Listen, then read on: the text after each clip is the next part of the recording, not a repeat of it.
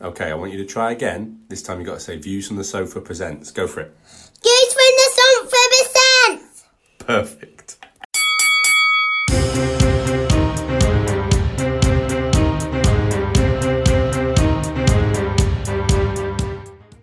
Hello everybody and welcome to the Wrestling Predictcast.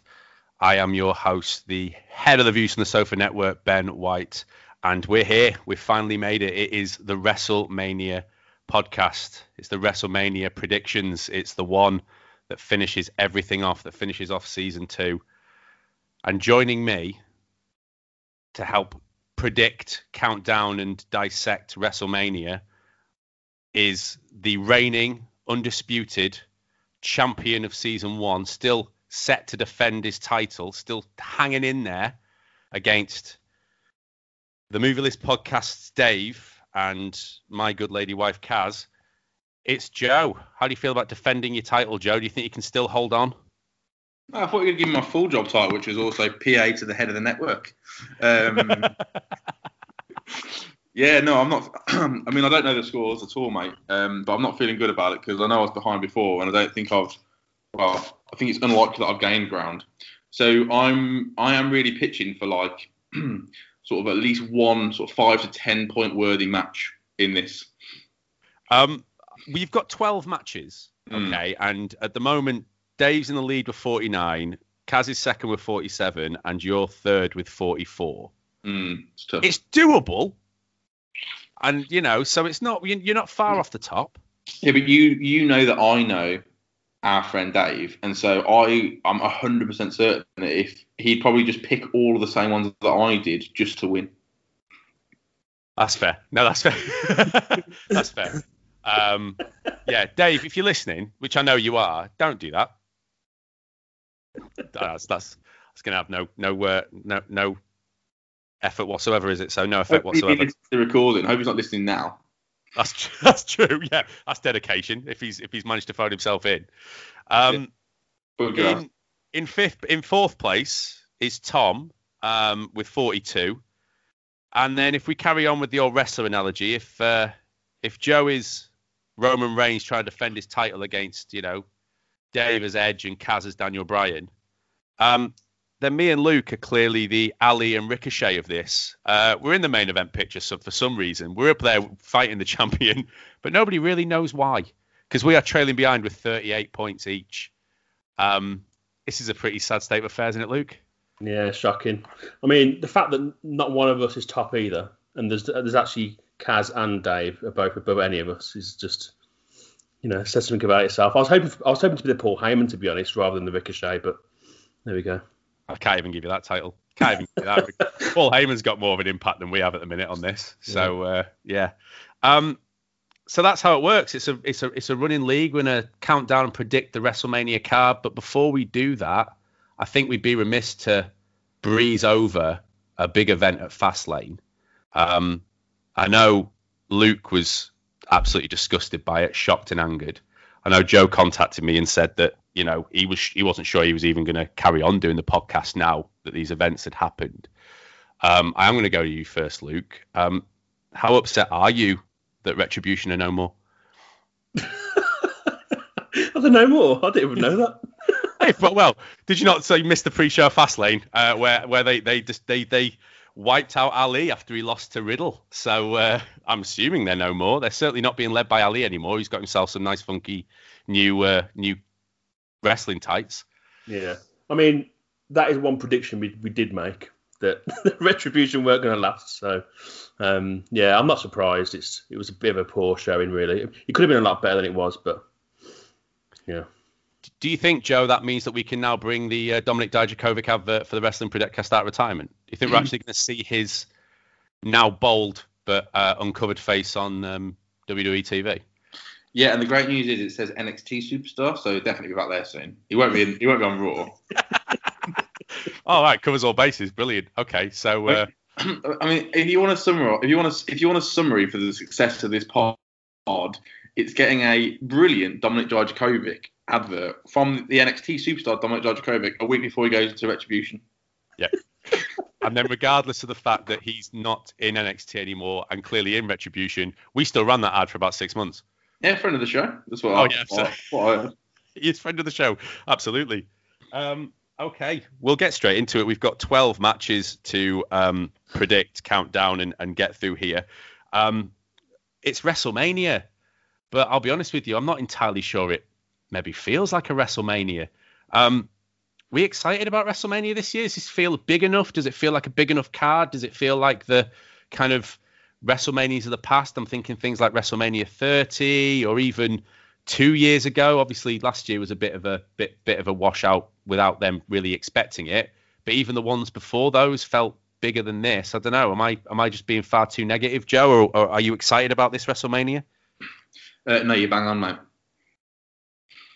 Brilliant analysis there. Fantastic. Well, how do you feel, Luke? In all seriousness, I was only joking because I saw you take a swig of your Coke then, and I thought I'm gonna have to just give him absolutely nothing back to see how he handles that. No, in all seriousness, so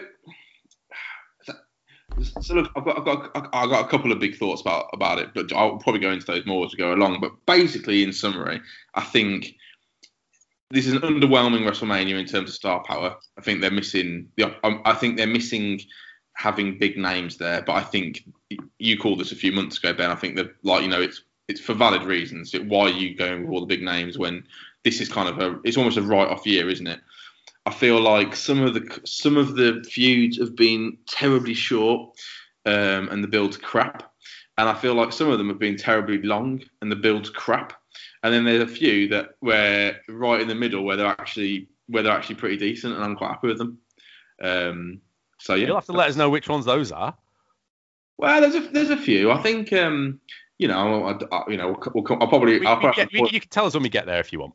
Yeah, I mean, the obvious one I quite like is I feel like Sami Zayn and Kevin Owens, I think could be quite a good match, and I think the feud for that's been okay, and I think it's really benefited from the fact that it's been like obviously Sami Zayn's had his like long going storyline about the injustice, but then their actual feud's been like 2 or 3 weeks, and that's worked out perfectly, as opposed to like the Bianca Belair and Sasha Banks, which I'm really excited about the match, but it just feels like it's just been treading water for 6 weeks getting into the main show. So so I'll tell you what, I can give you a view on each of the builds as we go along, kind of like the nature of the podcast, really, I guess, isn't it? Yeah, that kind of works perfectly. Yeah, you'd think after however many episodes we'd have it down. Anyone missing from the WrestleMania that, you know, I'm not thinking Brock Lesnar's and people like that, but is there anyone you expected to be on this WrestleMania that's missing, Luke? Anyone you thought that you'd expect to be on it? Yeah, so I haven't heard Bayley mentioned anywhere, which I think is a big miss. Being just like she was probably that feud with her and Sasha Banks last year was one of the best things in 2020.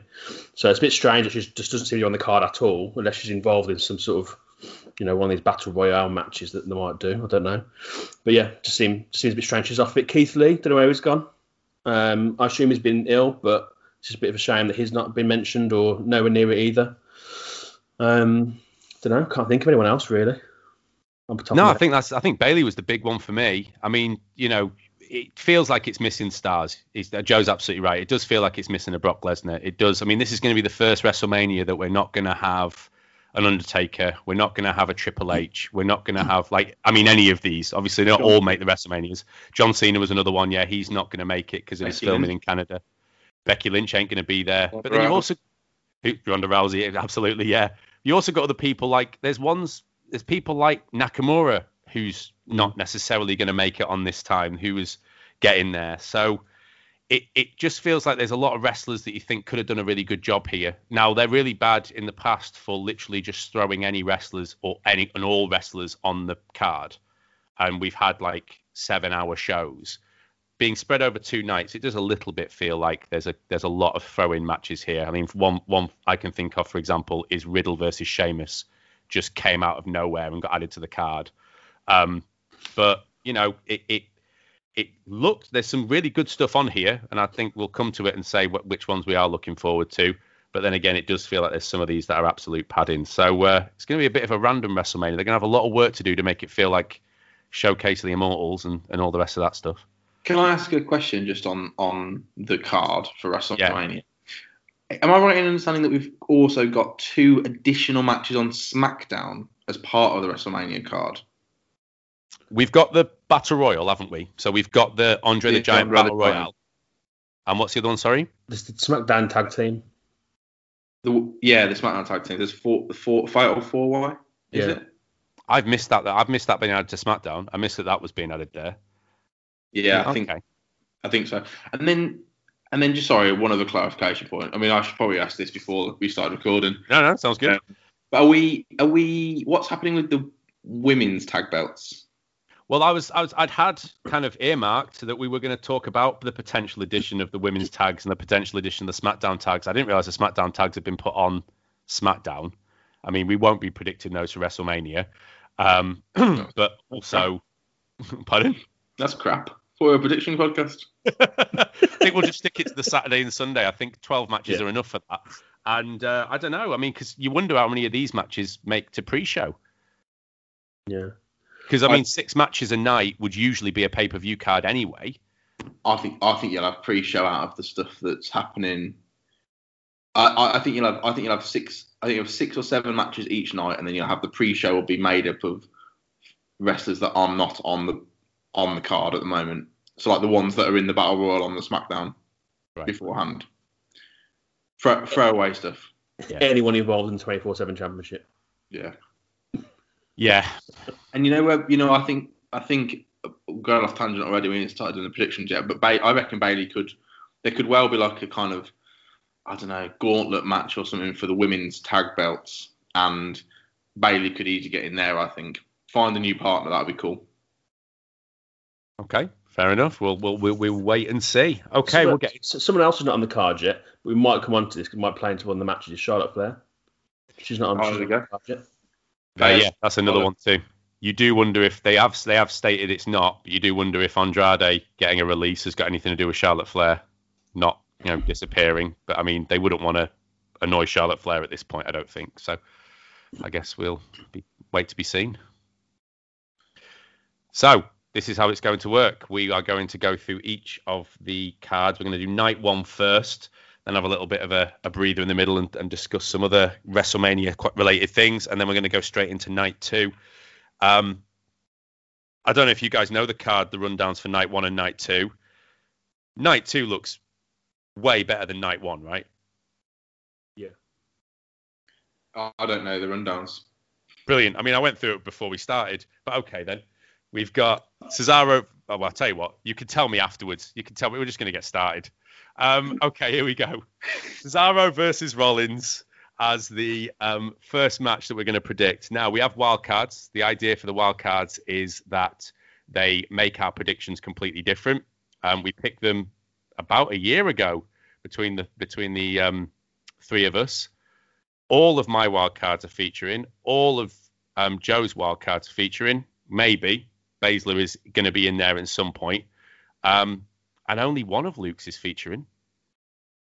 Because Aleister Black has disappeared and Nakamura just hasn't quite made it to the WrestleMania card. Yeah, I mean, I'm shocked about that, to be fair. Aleister Black I've really rated. And obviously what's happened with Zelina Vega's probably affected him and him featuring anymore. But Nakamura was a bit of a strange one to me because I think he's one of the better wrestlers on the roster. So, yeah, strange one.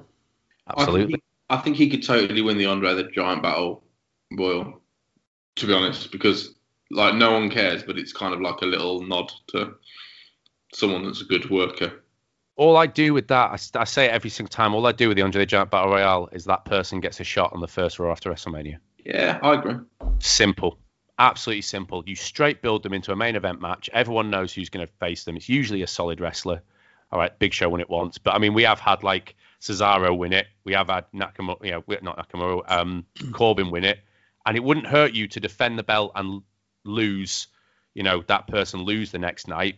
But it's still a strong push. So I hate when big matches have no stakes. It absolutely winds me up. So let's see where we go with this then. So my wild card is Seth Rollins, who's had a quiet year, I reckon. I don't think he's actually had the year that I predicted him to have.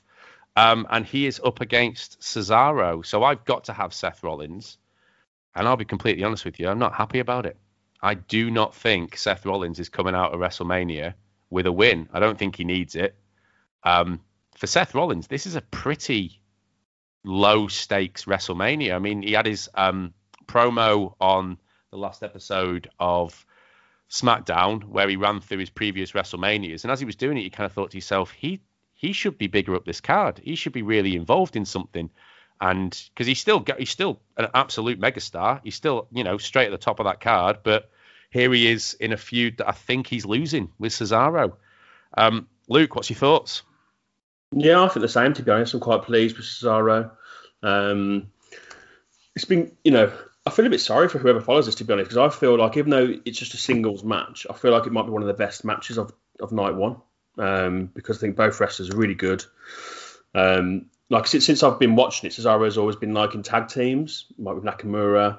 But I'm quite pleased he's getting a bit of a push now as a singles wrestler. I think Seth Rollins is the bigger name, so I think he's there to put Cesaro over at the moment. I wouldn't understand why Seth Rollins needs this win.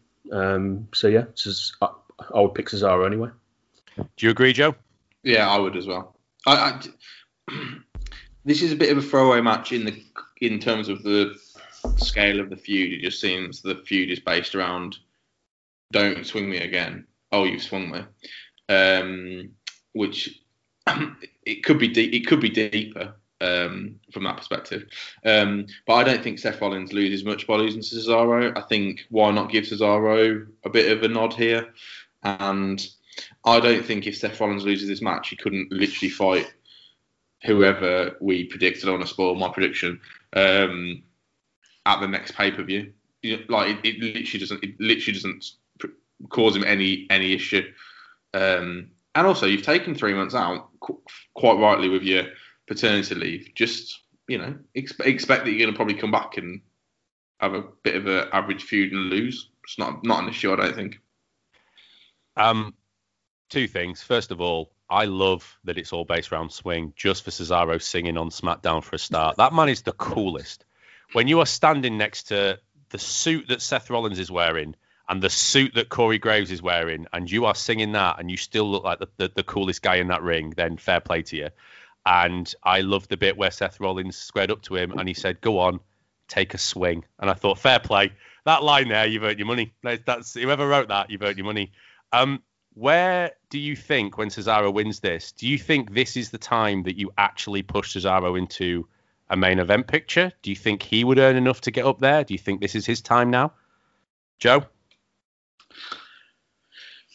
So, I probably would, but I don't think they will. I think he could be a good contender for a couple of months and have a really good. So, whoever it is, any of the three that are in the main event for SmackDown could have a legitimate 3-month feud with Cesaro, like no problems. And I'm not saying Cesaro would win it, but I'm saying that he could be competitive in that. I just think that if you've been in WWE for, I don't know, 8, 9, 10 years that Cesaro has been, then if you haven't had your push by now, you probably ain't going to get it. And I know there's one glaring exception to that, but I do think that's probably where I think if they saw something in him, they'd have pushed him by now. It's not coincidental that his contract ran out or came up for renewal in the last 2 or 3 months, and WWE have a habit of doing the contract renewal push. Yeah. Of, I promise you will get something, and this could be his get something. This could be his we will give you a push. I mean, what I hate, like Luke was right about the fact that he was part of a tag team when Luke started watching. He's been part of some amazing tag teams. He's made some pretty dodgy tag teams absolutely legitimate. Even going back as far as when he was with Natalia's husband, TJ? Not TJ. What's Natalia's husband called? Look at this. Is it Tyson Kidd? Yeah, that's it. Yes, that's it. Tyson Kidd. Nice, Luke. Nice saving the day. Like that, to start off with, was not a legitimate tag team. But up until the point where Tyson Kidd got his injury, they actually started being decent, and they got a bit of fan base behind them. The Bar could still be going now, for as far as I'm concerned. The Bar were a fantastic tag team. So Cesaro Cesaro kind of makes things into gold. I've always thought he needs a big legitimate push, but you're right. If they're not quite behind him yet, don't necessarily see it happening. It's one of these where like reading different blogs and different websites, I feel like all wrestling fans want Cesaro to have a push, but WWE just aren't. It's really weird. Like everywhere you read, everyone wants Cesaro to have a push, but it doesn't seem to happen. Don't know why. Fundamentally, though, I agree with you, by the way, Luke. I was just thinking, fundamentally, isn't this just a showcase for how many swings round can Cesaro do? That's what this match is all about. It's all going to be like, can he beat the record and do 25 swings? I've never heard them count the number of swings before. And then there was like a little segment on SmackDown where they literally went like, not like 14, 15, 16. And you're like, well, that's just seconds. That's not spins. But don't worry about that. Doesn't matter. And then, but it is impressive, though. Oh, it's massively impressive. Because I've got a 4-year-old that I spin round, and I spin her around like not Cesaro spin. I hold her in my arms and spin round, but like I'm spinning around the spot with her, and after 5 spins myself, I'm dizzy as hell. The fact that he can do that holding someone else, and then he goes straight into a different. I don't understand how he does it. Are you able to get your daughter into the sharpshooter easily or not? She's a future MMA star, mate. I can't get rid of him. It's But that's a big show versus Rey Mysterio. But you mark my words, right? I've made some calls. I've made some dodgy calls in this Predictcast. I will be the first to admit that. But this is going to be a case of how many times can Cesaro swing around and can he beat the record? That is what this match is going to come down to. And all we're going to watch, I think it could be an amazing match. I think it is going to be a great match. But I do think there's going to be far too many segments and moments of Cesaro trying to get him into a swing. And Rollins just getting out of it.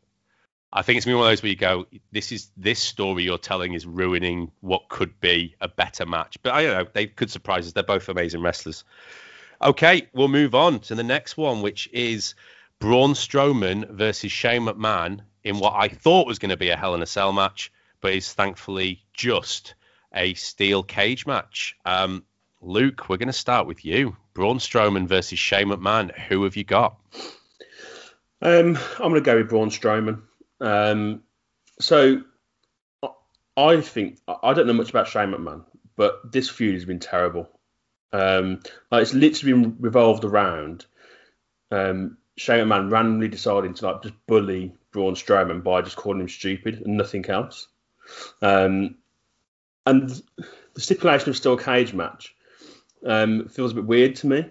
I just feel like it doesn't really suit their styles. It feels like they should be out the ring using weapons like that kind of stuff. And also, how's Braun Strowman not going to do his new? It's not a new move, but the train thing where the train noise comes on and runs around the ring. You can't take him in a steel cage. I just think it's a bit of a strange decision to have a steel cage match. But for me, Braun Strowman wins unless he tosses Shane McMahon off the cage and loses on a technicality or something like that. But yeah, that's where I'm going, Braun Strowman. What's your thoughts, Joe? Well, the steel cage match is being set up for the benefit of Shane jumping off it. So he will jump off the top and hit Braun Strowman. Not hit, obviously miss him, but you know what I mean. I would say this is the worst feud I can think of in wrestling. That's it. The segment on Raw was one of the most embarrassing things that I can remember. The one with the report card where it was like D. Oh yeah, that was D, signed by Mrs. I watched about 15 seconds of that and I was like, nah, this isn't for me. The thing that we've got an issue with in wrestling as a whole is like that people who don't watch wrestling think it's a bit ridiculous and a bit childish at times and a bit crap. And I do, and I'm not going to preach on this point, but I do think that AEW generally is quite credible in terms of what it presents. I think it's a bit more adult, but it's quite credible. I watched this and I thought I would be really embarrassed if someone was watching that with me and was going, you watch this? This is like your willing to invest your time into this. It was just crap. And do you know what? It's been like that for like this whole storyline has been not much better than that. It's literally Shane calling Braun stupid, but then started off by not calling him stupid directly, but calling him stupid, and then calling him stupid directly. You're like, well, this isn't. That's just what is going on. And then Braun's going to beat Shane. That's my prediction. And then it's going to be a completely pointless. Like it's going to be a completely pointless 2 months. I'm desperately trying to find what the good in this is, and I can't see it. It's infuriating because it started really well.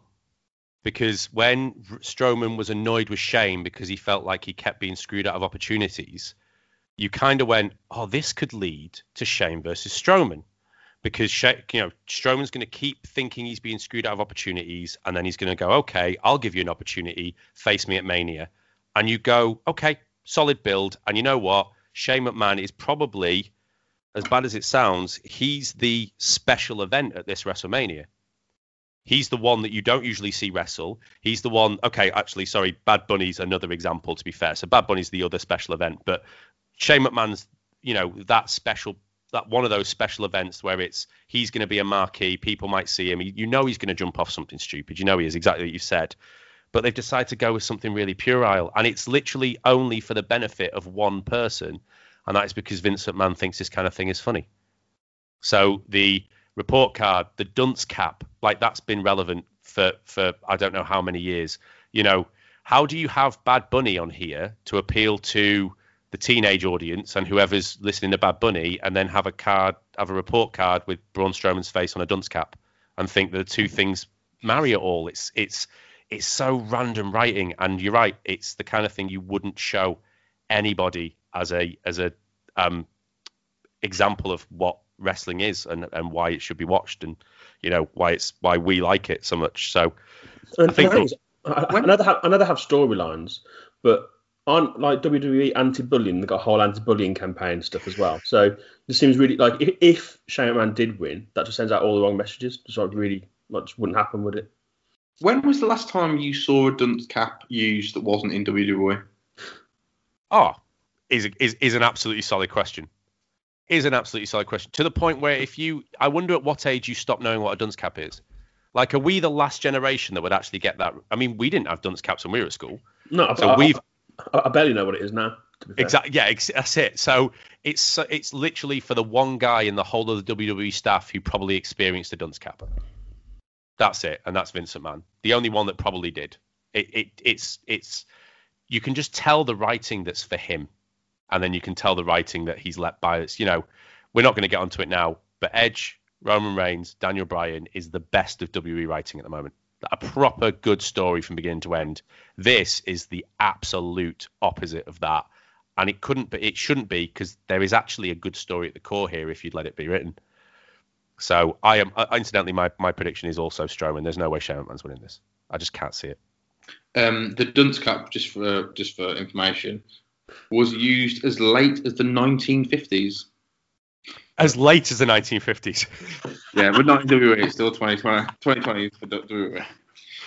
Oh, so the person that wrote that probably would have known would be over 70 then. Is what we're saying. Yes. Yeah. And I wonder who that is. Right then. Keith Lee's age is a bit questionable. Yeah, he could be anywhere between 25 and 70. Yeah, you're absolutely right there. Yeah, obviously. So we all think it's going to be Strowman beating Shane McMahon in the cage. So we're going to go next. Again, it's my wild card for this one. I predicted New Day as a wild card hit early on.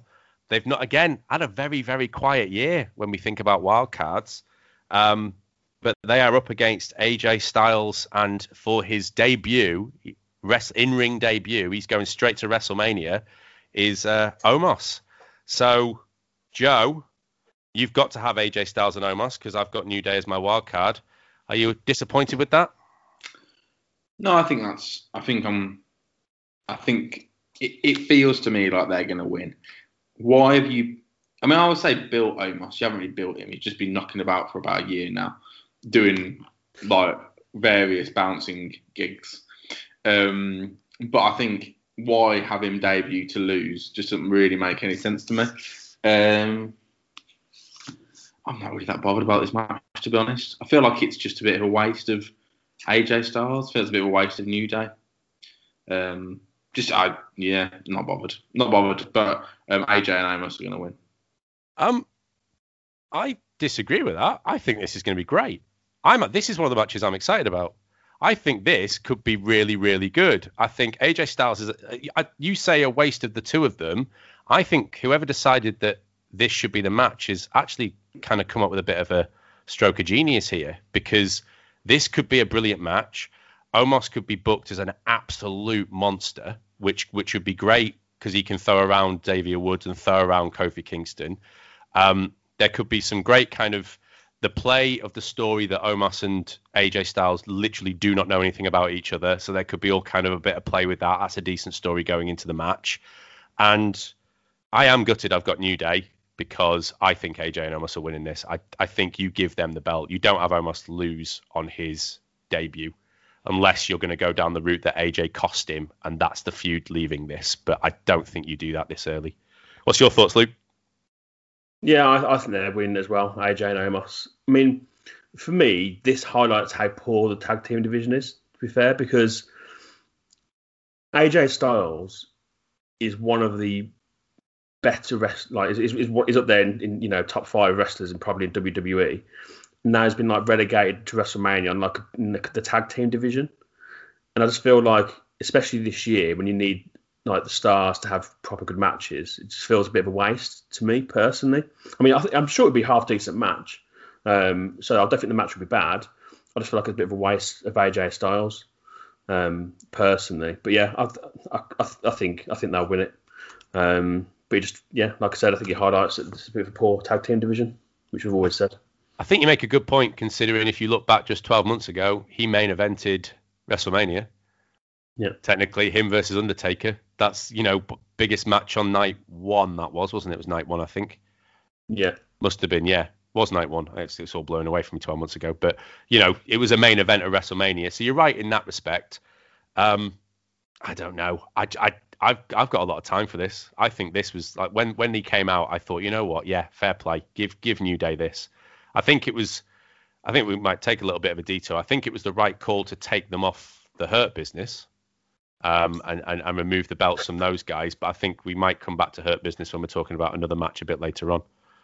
I'd have liked the Hurt Business to lose them at WrestleMania. I think they should have held on to them until this point. But I think there's a reason they haven't, which we're going to get to. Okay. I'm going to come back in this because I think this match shows how poor the tag team division is, and I think it shows how far AJ Styles has fallen. Personally, because like you're right, Ben, last year, I mean, obviously we were hit with COVID and different things, but like you had AJ versus Undertaker, and the match that you were meant to get in WrestleMania, and I appreciate it ended up becoming like a singles triple threat match because one of them got COVID, but it was meant to be the Usos versus Miz and Morrison versus the New Day, and like you just look at it and go, that's fair. That's a pretty good tag team match. That's your WrestleMania opener there. That's you setting the stall out that match. You can put that in a TLC match or a ladder match, and you're just laughing. And I really like. So I don't want to downplay AJ and Omos, but I'm just uninspired. It just makes me think, what is there no other tag teams? No, like there is literally no other tag teams. Yeah, but that in itself is an issue. Yeah. And also like we've got like Miz and Morrison who could be legit. Like that would have been like them versus the New Day. You could have made decent. They're both on Raw, I think, aren't they? Yes. Question. But you could have done that. But instead, I don't think Morrison's on the card apart from supporting Miz as a cheerleader with weird hair. So anyway. Well, that takes us nicely. Like you almost set that up because my next match on the card was The Miz, the 2-time Grand Slam winner, a man who, guaranteed Hall of Famer, a man who only held the top belt in Raw what are we talking about? A month ago? Let's say it was a month, maybe a little bit more than that. Up against first-time wrestler, long-time rapper, Bad Bunny. I mean, it's my prediction here to go first. Bad Bunny doesn't lose this, unfortunately, which means that you are making an absolute mockery of everything. I mean, the fact that Bad Bunny's going to come in here for a singles match, if they'd made it a tag team, it'd have protected it. But the fact they're going to make it a singles match, which will have shenanigans, which will be an absolute mess, it will be a bit of a joke. Bad Bunny, for all respect, has been training, has been taking this seriously. For a celebrity, he's been showing up to way more Raws than you would usually expect.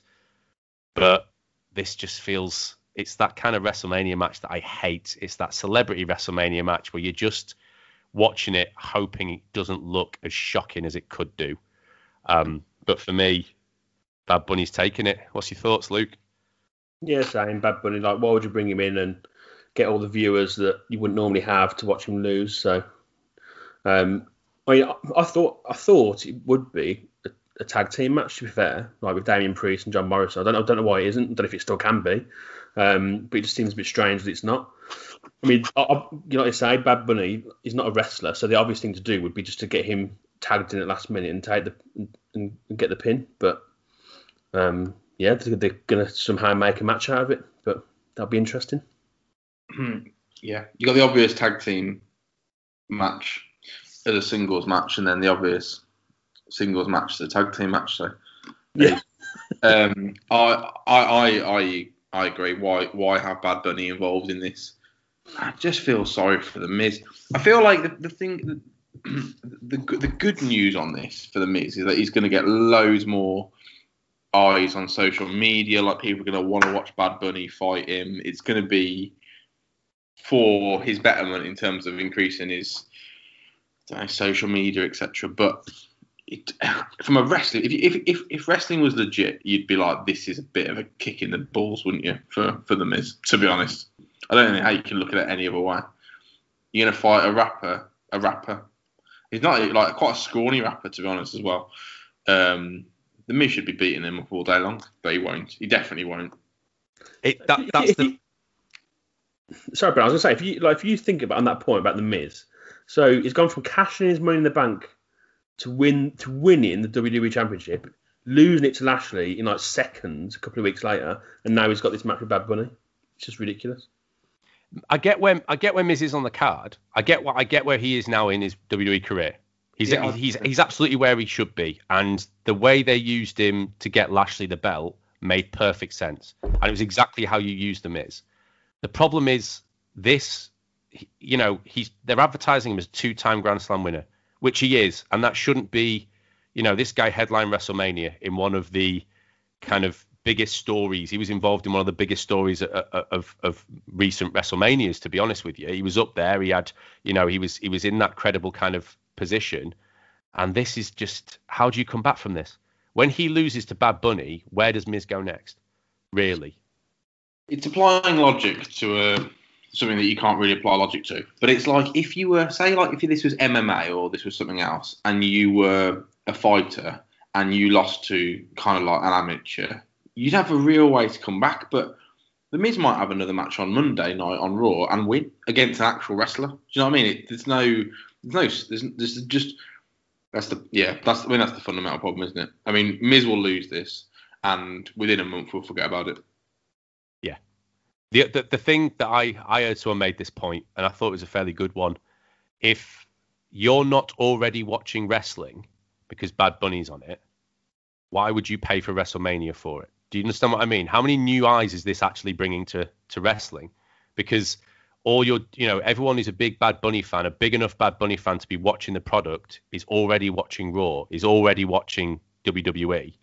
And, you're then going to convince all those people to pay for the actual pay-per-view to see him wrestle. I don't know if this has got the pull that, for the most recent times that like Tyson Fury versus Braun Strowman had, where you went, actually, we're going to see this guy. It's a boxer, legitimate fighter. It doesn't actually hurt Braun Strowman that much to lose this, but then you've got Bad Bunny, and I just don't see it's got as much benefit as they think it does.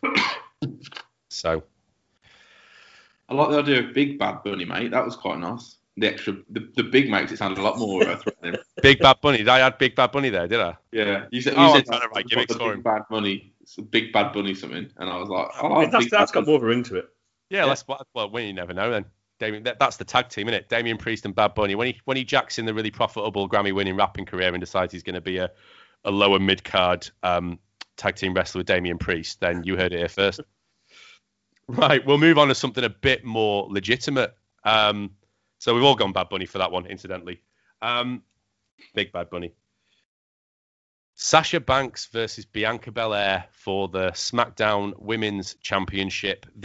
I've put this one kind of second to last, mainly because I don't think we're going to have as much to talk about as we will for the next match. This could very much headline night one, though. I think if they're going to be clever, you put this on last, actually. So you've got one women's match headlining night one, and then obviously the big main event for WrestleMania headlining night two. Sasha Banks versus Bianca Belair. Luke, who have you got for this one? So Belair should win, I think. The thing about this feud is, I think it was going to be really hard to follow what Sasha Banks and Bayley did last year. And they've kind of tried to do a little bit of the same, where they've had formed a tag team and didn't quite win, didn't get on, and it just seemed a bit of a pointless storyline. I think they've just dragged it out. I think, like Joe mentioned at the start of the pod, where just because they've had to, but it doesn't get me any less excited about the match, because I think they're both very good wrestlers, and I really like Bianca Belair. However, I'm actually going to go with Sasha Banks to win, because I think this is going to be one of the ones where everyone thinks Bianca Belair's winning, and Vince McMahon is like, nah, screw that. I'm going to go against what everyone thinks, and Sasha Banks is retaining. There's always one of those matches, or a couple of those matches, so I'm going to take this one as that one. That's a very shrewd move, I've got to say. Joe, do you agree with it? I'm really torn on this one, to be honest.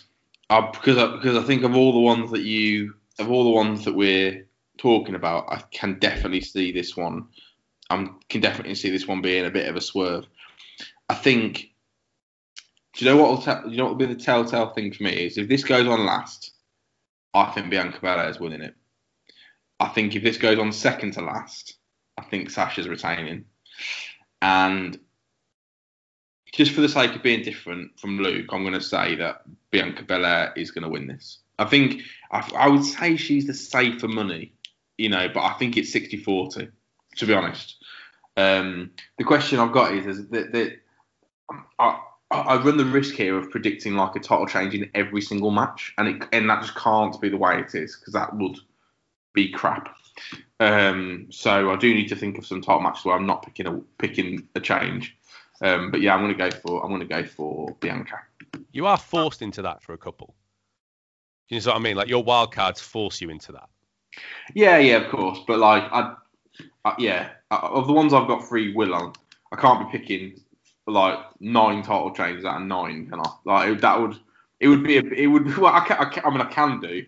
I just feel like that's WWE going. We have, like, if you change all your belts in a storyline based sport where you can pick your title holders and you change all of them, you're basically going, well, we've kind of balls that up for the last couple of months, haven't we? Yeah. Like, if you change all of them in one go.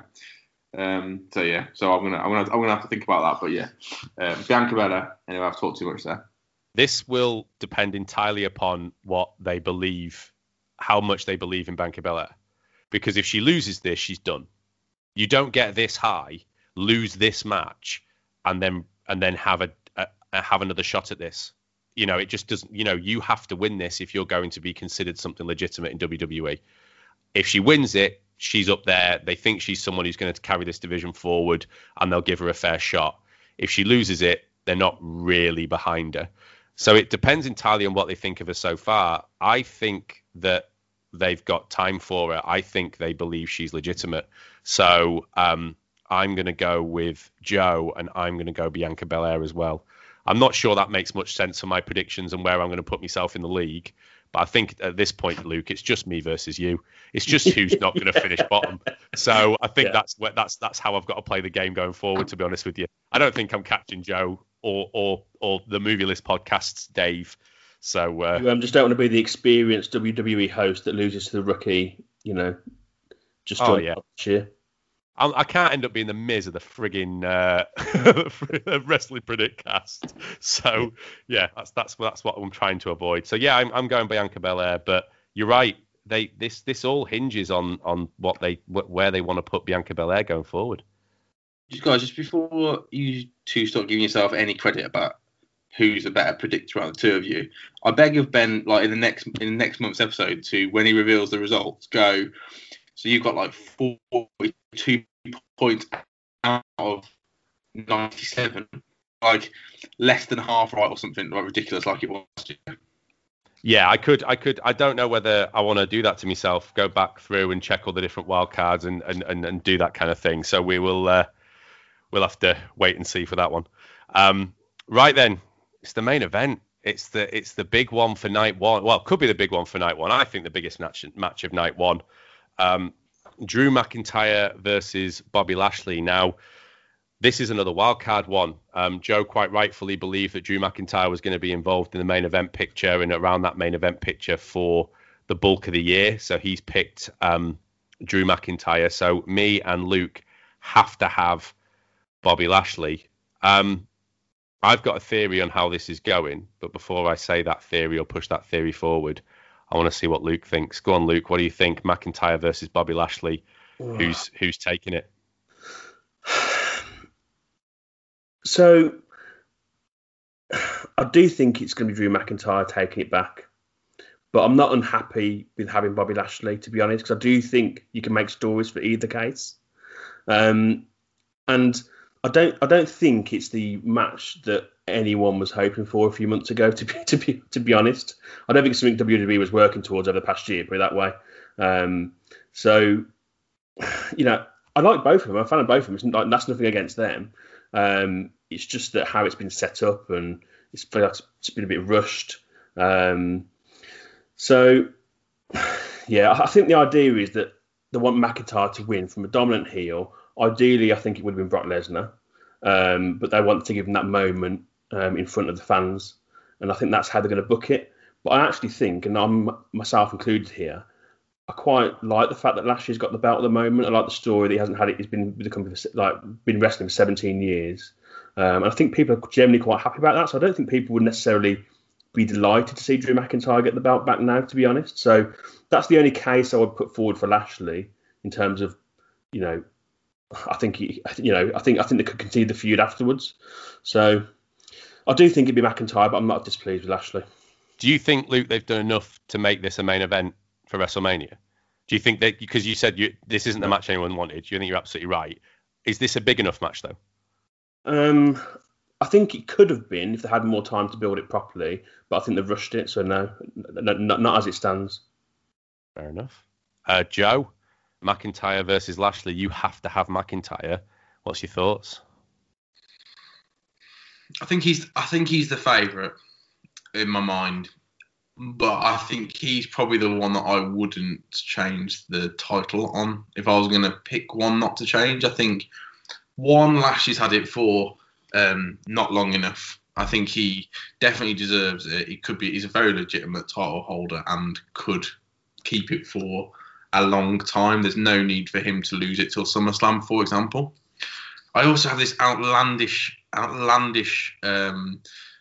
prediction about how this could go, based on the bounty that's on the head of Drew McIntyre, and I really, really hope this is going to happen, but it won't.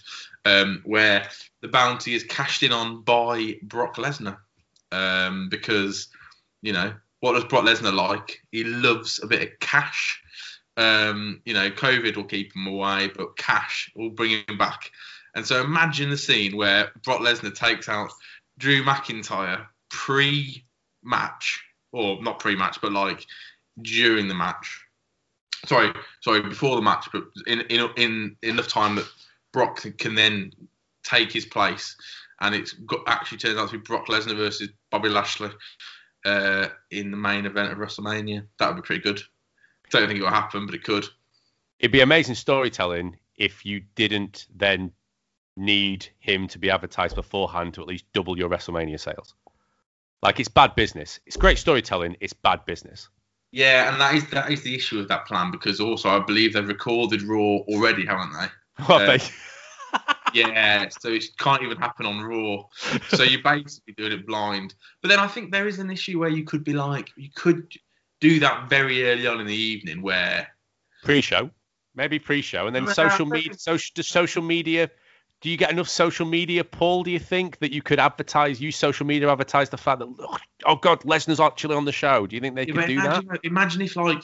Imagine if you did do that on the pre-show. Like, me and you and Luke would probably not find out about that till the main event, and we'd be like, well, McIntyre's put a bit of weight on, a bit of timber. Oh, it's quite Lesnar. But imagine this scenario where you're turning to WrestleMania, and the first thing you see is like Drew McIntyre getting a beatdown from kind of like an anonymous person, then off into the distance through the door walks Brock Lesnar, who's clearly Brock Lesnar from the back. Like, people are gonna go, I should really, like, you know, if that explodes on social media, you could legitimately have a lot of people tuning in to watch WrestleMania that weren't otherwise doing so. You know, just booking it for you, WWE. Just let us know. Were we all equally as gutted when Samoa Joe wasn't on commentary? MVP was on commentary instead. And in my head, they were talking about a person wiping out Drew McIntyre all Raw. It was Raw, wasn't it? It was Raw, all Raw. And I'm there thinking, I thought to myself, it could be Joe. Maybe that's why Samoa Joe's not there, because he's going to take out McIntyre, and they're just going to have a little swerve just before WrestleMania. And then it was Baron Corbin, of all the people. And then, as a big move for the Raw before WrestleMania, the go-home show, it's McIntyre versus Corbin. I mean, it's a ratings bonanza already, isn't it?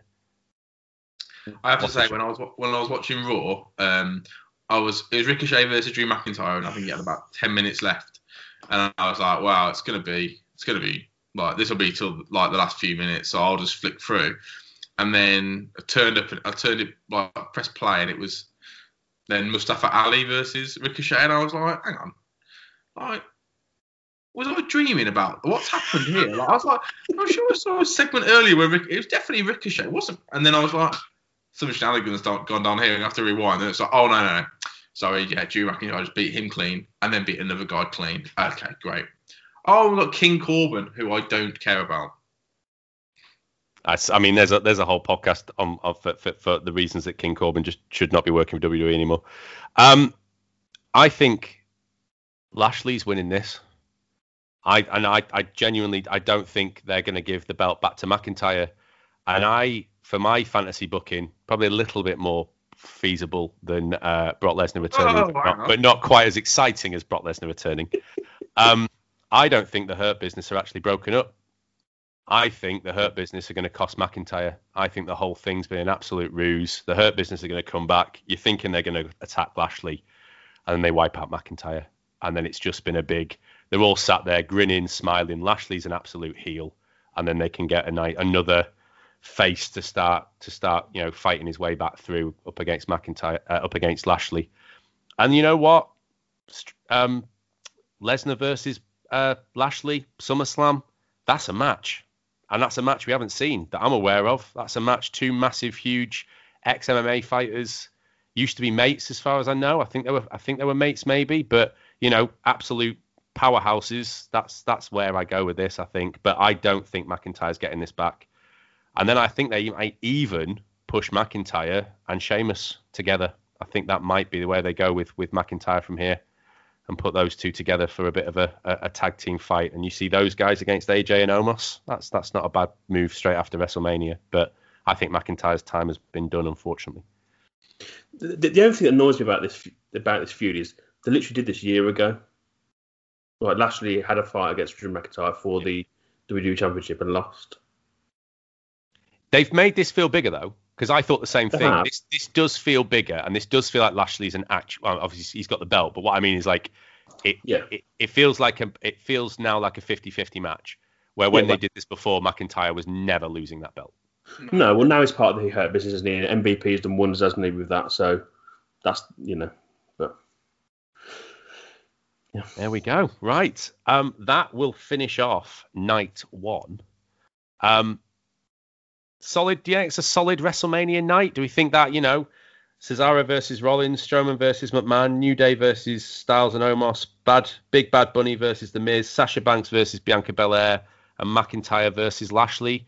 Do you think, Joe, there's enough on night one for this to be a successful, at least first half of WrestleMania, or do you think they've stacked it too heavy on the other side? I think this is a good pay-per-view. Not a great one, to be honest. I think the card here is a 6 out of 10. To be honest. And I think they need to do something exciting I think they'll do something exciting to make this a really memorable event. I really can see that if Bianca wins the last match of the night, that could be a good moment to go into night two. I think if Drew McIntyre wins against Bobby Lashley, I just don't think I'm that excited by that anymore. Like, if Bobby Lashley defends, I'm meh. If Drew McIntyre wins, I'm meh. No, and that's what I mean. What I said earlier. I think WWE think that fans are still like, I want McIntyre to win this. I'm going to make that like a massive moment to end WrestleMania night one, but I don't actually think that it is. So, yeah, I'm a bit disappointed. Like Joe said, I think, I think 6 out of 10 is very fair. I think the wrestlers are really good. I think the actual matches will be pretty decent. I just don't think the builds have been that great. It's a weird one because McIntyre's never been a champion in front of fans. No. Not properly, and I don't trust the Thunderdome.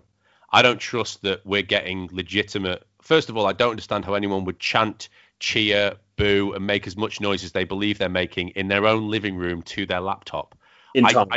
In time, that's true as well. Yeah, with no delay. Considering the three of us are on internet connection here, and we've got people dropping in, dropping out, and all the rest of it. How they managed to coordinate a whole Thunderdome to sound perfectly. So I don't trust what's going on there whatsoever. So I'd be intrigued to know who's getting booed, who's getting cheered, whether McIntyre is actually as popular a champion as WWE want him to be, and everything like that. Really, so it'd be a weird one for that fact. And I think you're right. I think Bianca Belair winning will give them the cheer and the good moment they want at the end of the first night. McIntyre doing it probably wouldn't quite get what they want. And if anything, it might even be that Lashley's actually the more popular person at this point, and McIntyre's not quite as popular as he was, because they've kind of sullied his potential and his reputation a bit at this point, to be honest. So that's kind of the interesting point going into it. If this was Fastlane, this would be an amazing Fastlane. This is like a 10 out of 10 Fastlane card. It's not quite a WrestleMania card. So I think we're right in that respect. I think we're right in that point. So.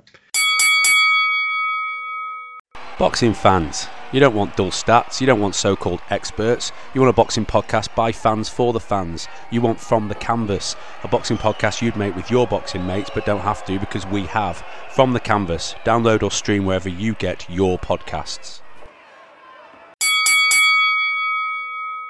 It's also the Hall of Fame. Hall of Fame always comes over WrestleMania weekend.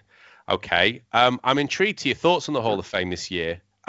I don't think we'll talk about last year. I don't think we'll talk about 2020. You're also getting inducted. But we've got the 2021 Hall of Fame. Luke, you come across the Hall of Fame before. You're still fairly new to wrestling. Come across the idea of the Hall of Fame? Is it something that interests you? Something you've put any stock in as a new wrestling fan? Not really. I don't really understand what it is. It's just basically people who are inducted each year into the Hall of Fame in front of people, and they clap them in and say thank you very much. Yeah, but it's I mean, if you had to sum up a Hall of Fame in and make it sound as mediocre as hell for these people that have worked all their lives, then no, I mean, you've done a pretty solid job there. Yeah, it's a recognition of the best. I mean, it used to be the best of WWE, but now that WWE bought up most of all of the wrestling, it's pretty much become the Hall of Fame of wrestling now. I think they've started to induct people that are just wrestlers, as opposed to having to have made a massive impact in WWE. What do you think of it, Joe? I mean, I'll talk about the inductees in a second, but what as a credible thing, is it still got a bit of clout, the Hall of Fame? It's a classic one of those where you go. For some people, yes, I think it is really decent for some people. So I don't want to, I'm not going to go through the list, but like for Kane is one of the inductees in this year's Wrestling Hall of Fame, and there's no doubt in my mind that he deserves to be in there. I think the issue you've got with the Hall of Fame is that you're inducting like 8 or 9 people every year, and there just isn't that many. Like it just means the Hall of Fame becomes like welcome to everyone, as opposed to being like the legit best of the best in wrestling. It would have been much better. And that, I'm not going to say this very often, but TNA got the Hall of Fame right when they started just doing one person a year and going like, who is the best person that's not in the Hall of Fame, and then we'll just put that person in, and that made loads of sense. And you could easily do that with WWE.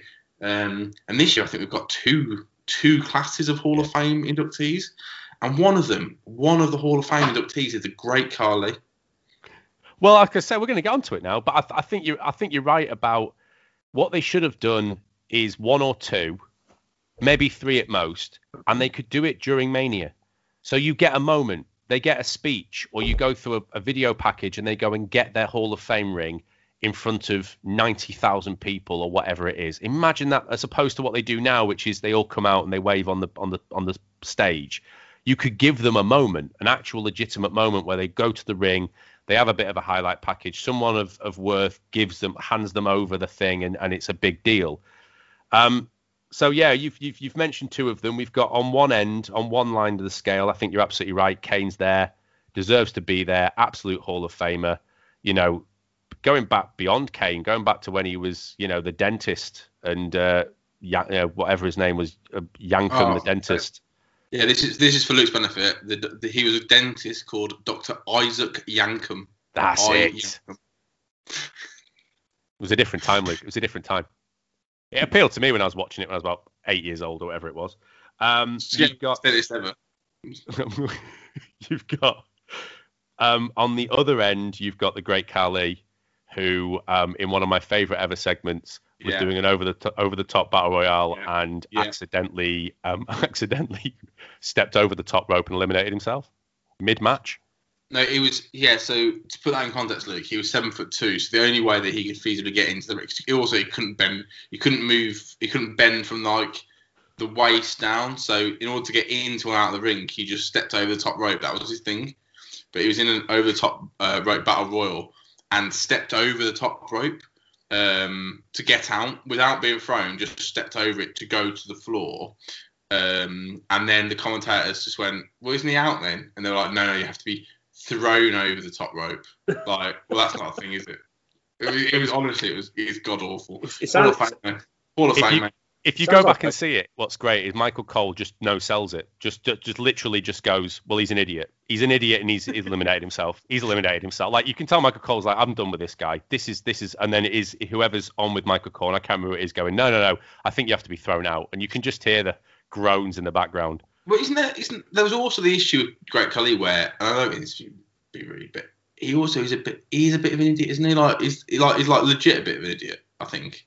Oh, I don't know, because I heard another story where he was doing a big, I think it was Team Terry versus Team Johnny or something like that, one of the WrestleManias, big 6-man tag, or 10, it might have even been a 10-man tag, and someone came up to him, a reporter came up to him and said, Khali, what big WrestleMania, big match, what's going to be a big impact here? And he said, I'm just going to stand on the apron.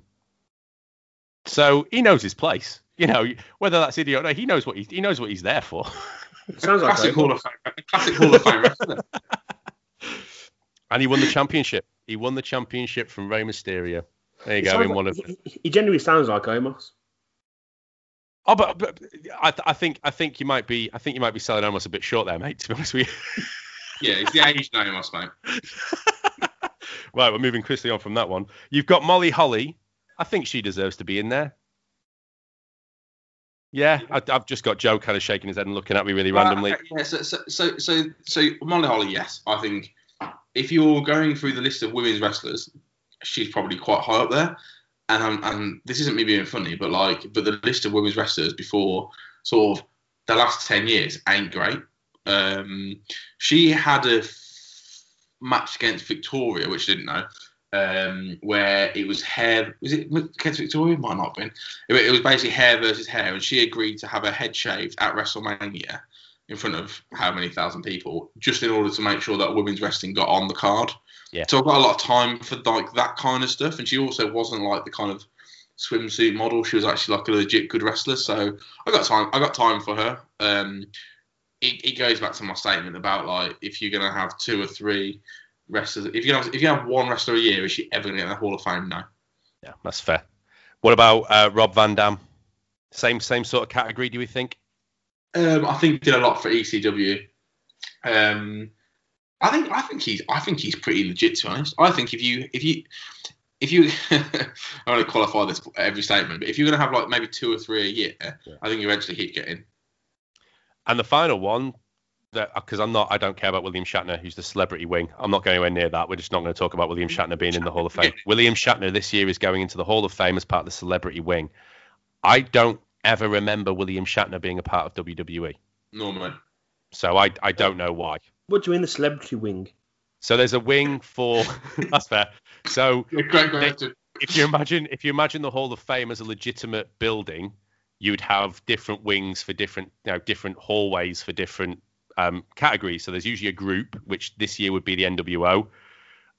There is, I don't know if you go female and male, but you've also got a celebrity wing for people, legitimate celebrities like Mr. T and Mike Tyson, who made a huge impact in WWE, and then not so legitimate celebrities like Drew Carey or Bob Barker? William Shatner. Pardon? Was Bob Barker in there as well?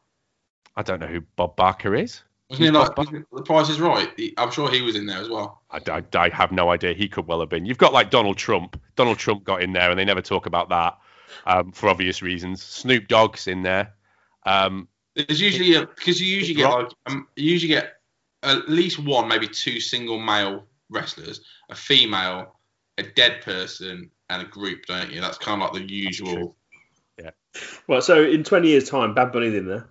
Oh yeah, Bad Bunny's now done more than enough to qualify. Tyson Fury's done more. Bad Bunny's already ahead of William Shatner. Absolutely. Absolutely. Bad Bunny now has complaint for not getting in there already. That's where Bad Bunny is at the moment. Can I ask another question? Who chooses who goes in? Vince McMahon. Yeah. That's purely it.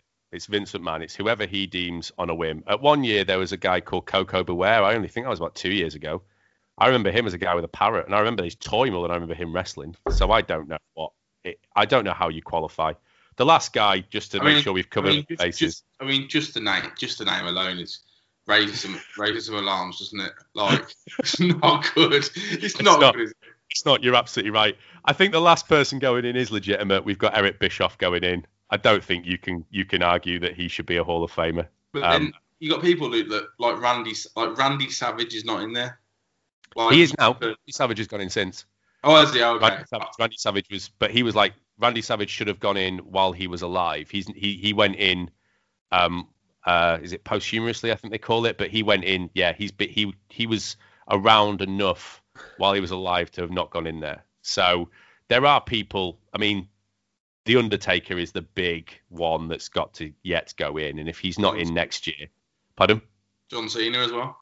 Yeah, it's a bit of a weird one because it's whether does going in the Hall of Fame kind of mean you are past your proper years in there. So I don't know if Cena would want to go in there yet. I don't know if Cena would because that almost feels like, oh no, you're done. Like you're as a legitimate proper wrestler, you're done because you're now Hall of Famer. So it's a bit of a weird one that. So John Cena will certainly be in there. I mean, there's people on this card who will, and I think that's probably a conversation for another time. But I think it was worth with it being Hall of Fame weekend as well. Just having a chat about who's going in there and taking a detour to see. I agree with Ben. We definitely need to move on, but like the amount of wrestling this week is insane, isn't it? It is Raw Monday, Hall of Fame Tuesday, AEW and NXT Wednesday, NXT Thursday, SmackDown Friday, WrestleMania, Raw, and then is it NXT again? Like honestly, it's It is non-stop. Yeah, I am watching a quarter of that. Like I am not. I am watching what I need to. I'm going nowhere near the Hall of Fame. That's. I do not need to see those. I might watch the Great Khali speech. I'll be honest with you, I might watch the Great Khali speech just out of curiosity. I was just going to say if he is actually an idiot or not, like Joe said. Oh yeah, I don't know how that's going to go. I can see him at some point in WrestleMania. He's going to walk out and he's going to wave on the stage. He'll screw that up. He will. He will. Because they're launching WWE India, aren't they? That's the thing, isn't it? Like, so like you got WWE NXT UK. They're also now going to launch WWE NXT India. I didn't know about that. I'd not heard that. Yeah, it's like a thing. They did. They've been a bit screwed over by COVID, but they were going to have like a tournament in the. Basically, that is legit happening. It's NXT India.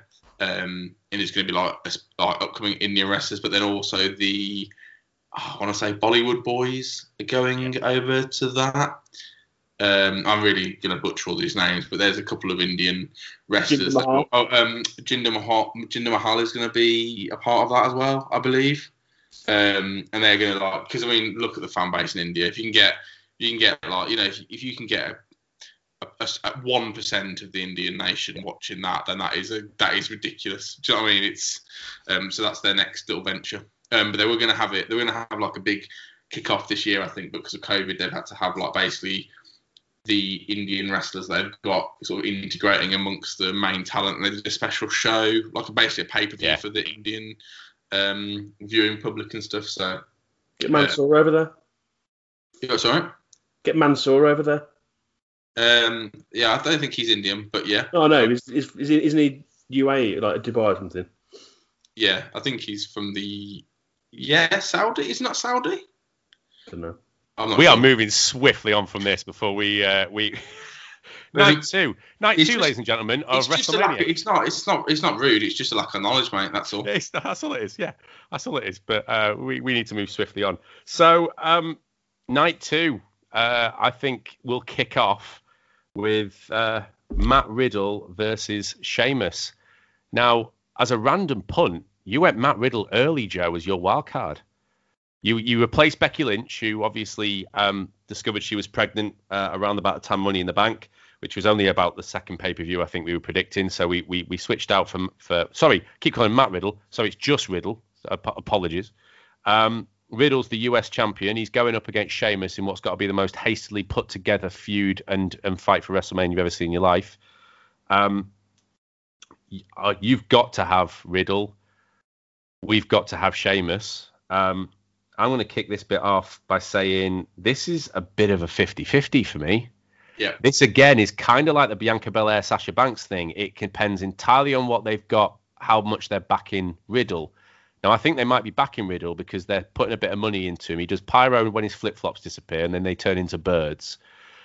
They give him a hell of a lot of... Yeah, have you not seen that when these flip-flops fly off into the screen, they turn into birds? Seen that, the CGI thing?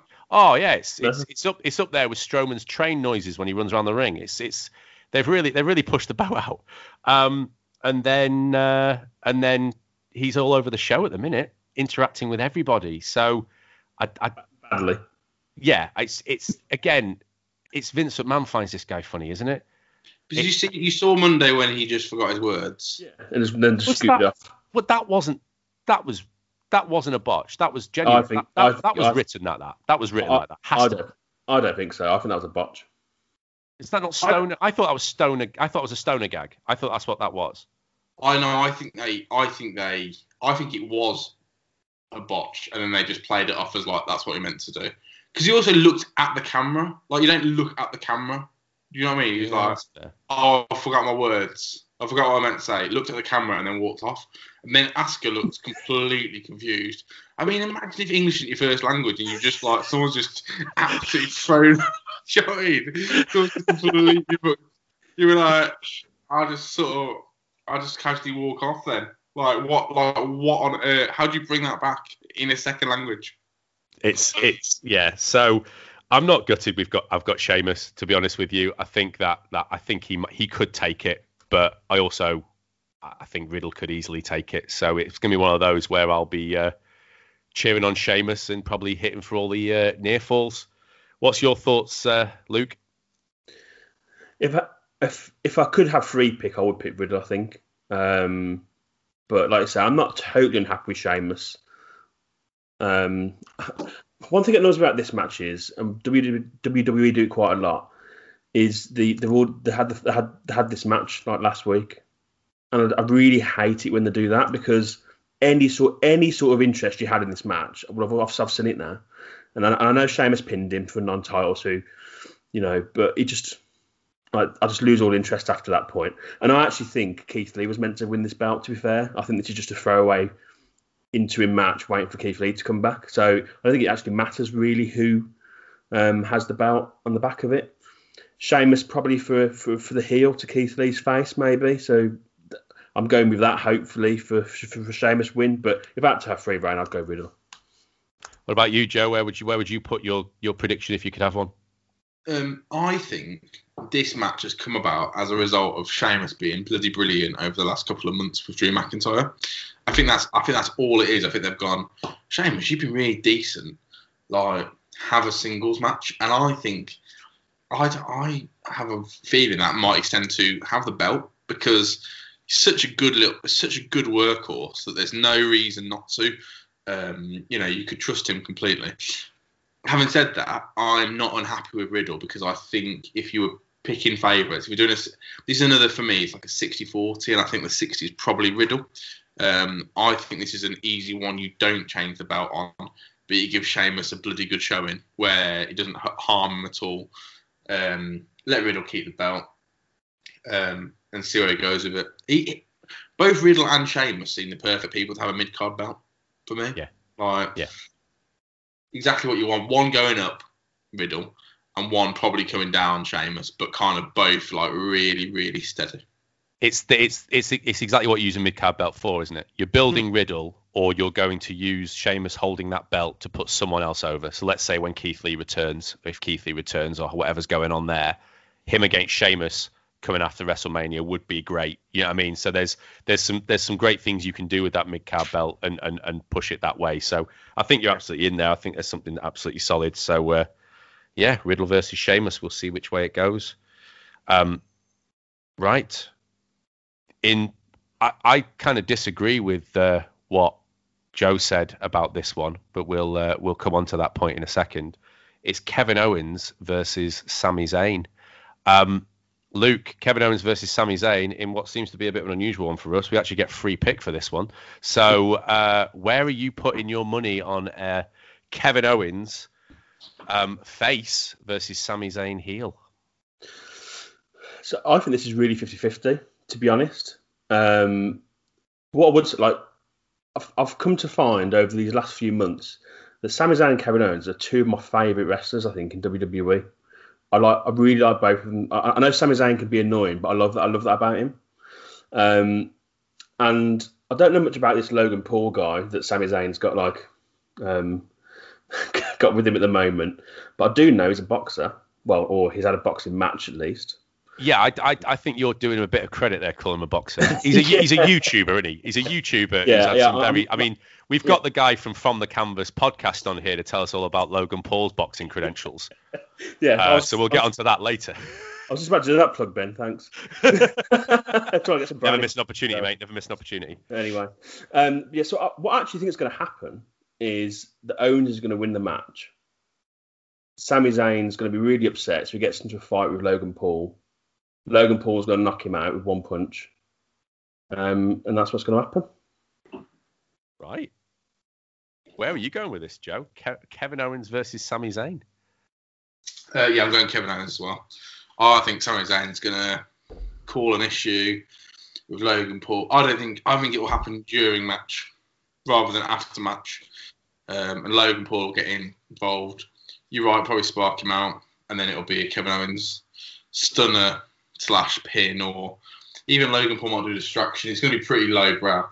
It's just name recognition, isn't it? And I think when you do the name recognition, 9 times out of 10, the face is winning. Yeah. Particularly because Logan Paul's already starting to hitch his wagon to Kevin Owens with what we saw. We were recording this a week before WrestleMania, but what we saw on last week's SmackDown. So doesn't Logan Paul and Bad Bunny make you feel old? He makes me. Yeah. Oh yeah, absolutely. I mean, we're all 35 years old. Just to give that, we're not old, but and I thought we were. I don't know. We're not WWE. I guess we're not WWE's demographic. I guess we're probably WWE's demographic, and they're not happy about it, which is why they've got Logan Paul and Bad Bunny in there. Well, mate, we're 18 to 35s. All good. We're still...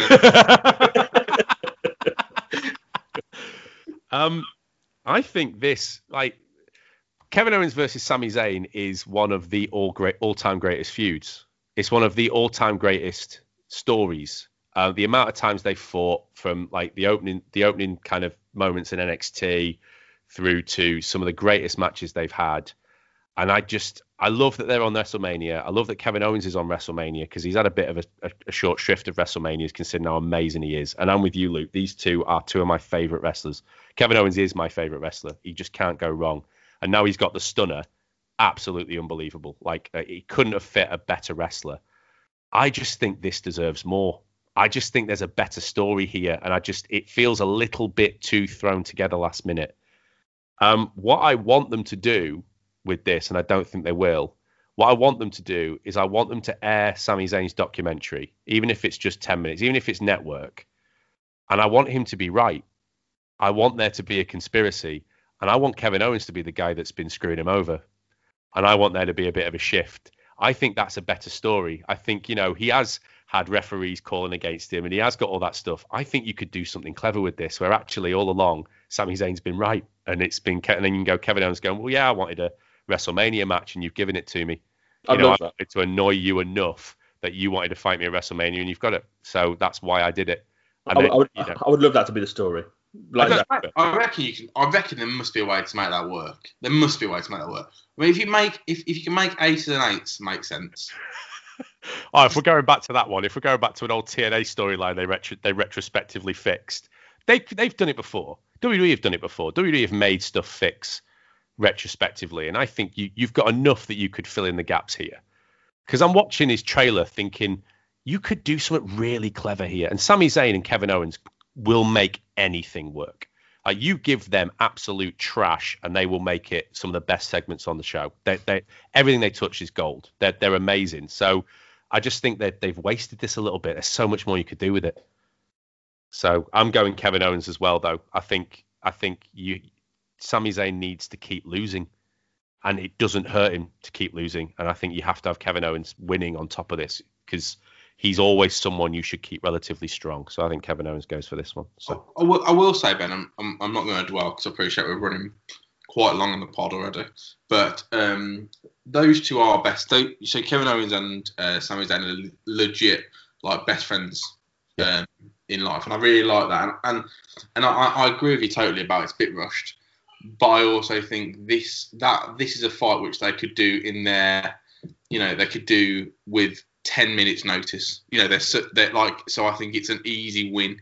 So I totally agree with you. It could be better if it had more build, but also I'm really happy that this is an additional one to put on the card. That's my view. I think it's big for them. I think because they are best mates. I think they're best men at each other's wedding, and they've gone through every promotion going to get to this point, and they've literally legitimately come up together. And it's also a bit weird because you don't usually get Kevin Owens in the face and Sami Zayn the heel. So that's also a different dynamic there as well. And I think there must be a moment when they're both kind of sat in that curtain before they go in going, we've made it to WrestleMania. We're actually wrestling on WrestleMania. It's strange to say that because I can't imagine the other way around, because obviously I've never seen it the other way around. So I can only imagine Kevin Owens is the face and Sami Zayn's the heel. Sami Zayn's playing a very weird character for him at the minute. He does it so well, but when the Sami Zayn that he'd been for a long time, he was a bit of a heroic underdog. Yeah. He always, he's been up against people like Braun Strowman before when Strowman was a heel and things like that. He's been the guy you root for. And then Kevin Owens has always been the best friend that screws him over. And they've had some amazing stories. Like if you go back to their beginning of their kind of time on NXT together, it's one of the best wrestling stories you've got going. One of the best starts to feuds. And their matches, like Joe said, they're always great. And it will be, if they're allowed to have a bit of freedom with it, it'll be one of the best matches on that card that night because they wrestle so much together that they can just, like you said, do it in their sleep with 10 minutes notice and they will deliver. I also think they'll definitely go for it as well. I think they'll really go for it because you've got 20 minutes. And I can imagine, like your best mate, you like doing your career together and getting to WrestleMania and going, blooming heck. I didn't swear there. Blooming heck, we've got like 20 minutes to just do whatever we want. Like, we're going to absolutely smash the granny out of this. Like, and they'll just go real big, won't they? And the fact you've got Logan Paul there, so you know that your match has actually got eyes on it. If he's there ringside and they go for that, there's even an added incentive to make this. It's not going to be throwaway. They're not going to put this at the beginning of the card somewhere. They're going to give this decent time because they've added that celebrity element to it. So also, you can legit do 15 minutes of actual just them two going at it, doing what they've dreamed of for like 10 years, and then the last 2 minutes, Logan Paul gets involved, and like that's how the finish happens. But like for them as wrestlers, that'll be like the 15 minutes before. That'll be all it's about. Yeah. I genuinely think Kevin Owens is amazing. I wish he was a bit not as far in his career. Do you know what I mean? He's never going to get that big push again. But so I'm really looking forward to that. Hi, Dave here from That Movie List podcast. All of us on the Views from the Sofa Network had a production meeting recently, and boy do I have some great news for you, listener. We're pretty confident that we've found a new niche podcast concept. Okay, here's the pitch. It's called The Team Sheet. On this, a group of white guys in their 30s working in non-sport related jobs make dream teams of predominantly Premier League footballers based on a different theme each episode. But wait, there's more. Each episode also features a different selection of your favourite presenters from across the network, and also me. So why not become an early fan of this revolutionary new concept and listen to The Team Sheet podcast, wherever you get your podcasts from. Okay, moving on to a match, a very different sort of match, this one, mainly because I've never seen one of these matches before. It's Big E versus Apollo Crews for the Intercontinental Championship in a Nigerian drum match. Is that what they're calling it? Yeah, Nigerian drum fight. That's it, Nigerian drum fight. The only description Apollo Crews has given us so far is that we're going to hear the drum sounds as he's cracking Big E's bones and beating the man, beating on him. So I don't know how this works. I don't know if it involves drums. I don't know what's going to happen here or whether it's just a street fight, to be completely frank with you. We'll see. Joe, I'm going to throw to you. Big E versus Apollo Crews. Who have you got for this one? Apollo Crews, with his traditional Nigerian name. He's royalty, mate. He's royalty. Have a bit of respect. I still think you could get out of this with that. Like, I think he's doing really well with it. To be fair, I still do think my prediction from the last podcast where he got an email from a Nigerian prince who's recently died. He's amazing. But doesn't explain the accent though, does it? Doesn't explain the accent. Yeah, but you could be like, I was really wanted to get into it. But I mean, like, there's so many things that don't make sense in this because, like, well, where's his accent been for the last 5 years? I mean, where is his accent now? To be completely frank with you, because it ain't Nigeria. Yeah, it's somewhere in it. It's like when I try to do an accent, and like you think you can do accents, and then you realise that like you sound basically like quite offensive, no matter what accent you're doing. Yeah, no, I'm completely with you. I can't take him. I know people back this. People really like this, and people think this is going to be Apollo Crews' big push. Like, if he makes this work, it could work. I can't get past it. No, I can't take it seriously. Nah, it was when he said, I'm going to speak to my people in my own language, and I thought, oh, that's impressive. You can speak like you can speak like a different language, can you? Oh no. you know what I mean? It's like, oh right, no, is that a different language or is that the same language with a weird accent? Yeah, it's a weird accent. Okay, I think Apollo Crews is going to do this. I think he's had. Is this the third pay-per-view in a row this has been on? I think it might be his 6th attempt. The last one was pretty poor, wasn't it? I mean, it's a match which I don't really care about. If I'm totally honest, I think Big E's not looked good in this feud. I think he could be on to bigger and better things, or just anything else, because this feels like it's been on for ages. And yeah, I think Big E's better than this. I think Apollo Crews is not as good as this, but they really like Apollo Crews. He's got a green and white striped scarf now, so it's all legit as far as I'm concerned. Like, what more do you say? Apollo Crews is going to win it. Do you agree, Luke? I don't actually. I think Big E will retain. Nah. And that's what. But I predicted that at Fastlane, and you both predicted Apollo Crews, and I was right. So hopefully I am again this time. But it comes to, like you say, they've done this fight 6 times. I looked since January. So this is the 7th time now they've done this fight.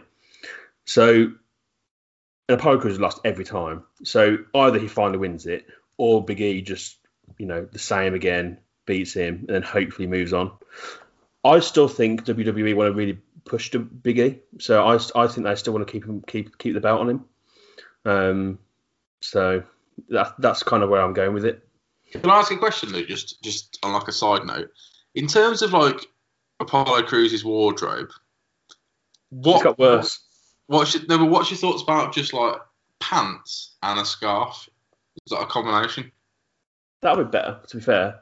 I think the scarf isn't really a great idea if you're wearing pants. Like, you wear a scarf over a coat, don't you? Like, what part of your body are you keeping warm with that scarf? Yeah, but it's more like to show his colours, isn't it? Right. Okay. So Ben, what's your prediction, mate?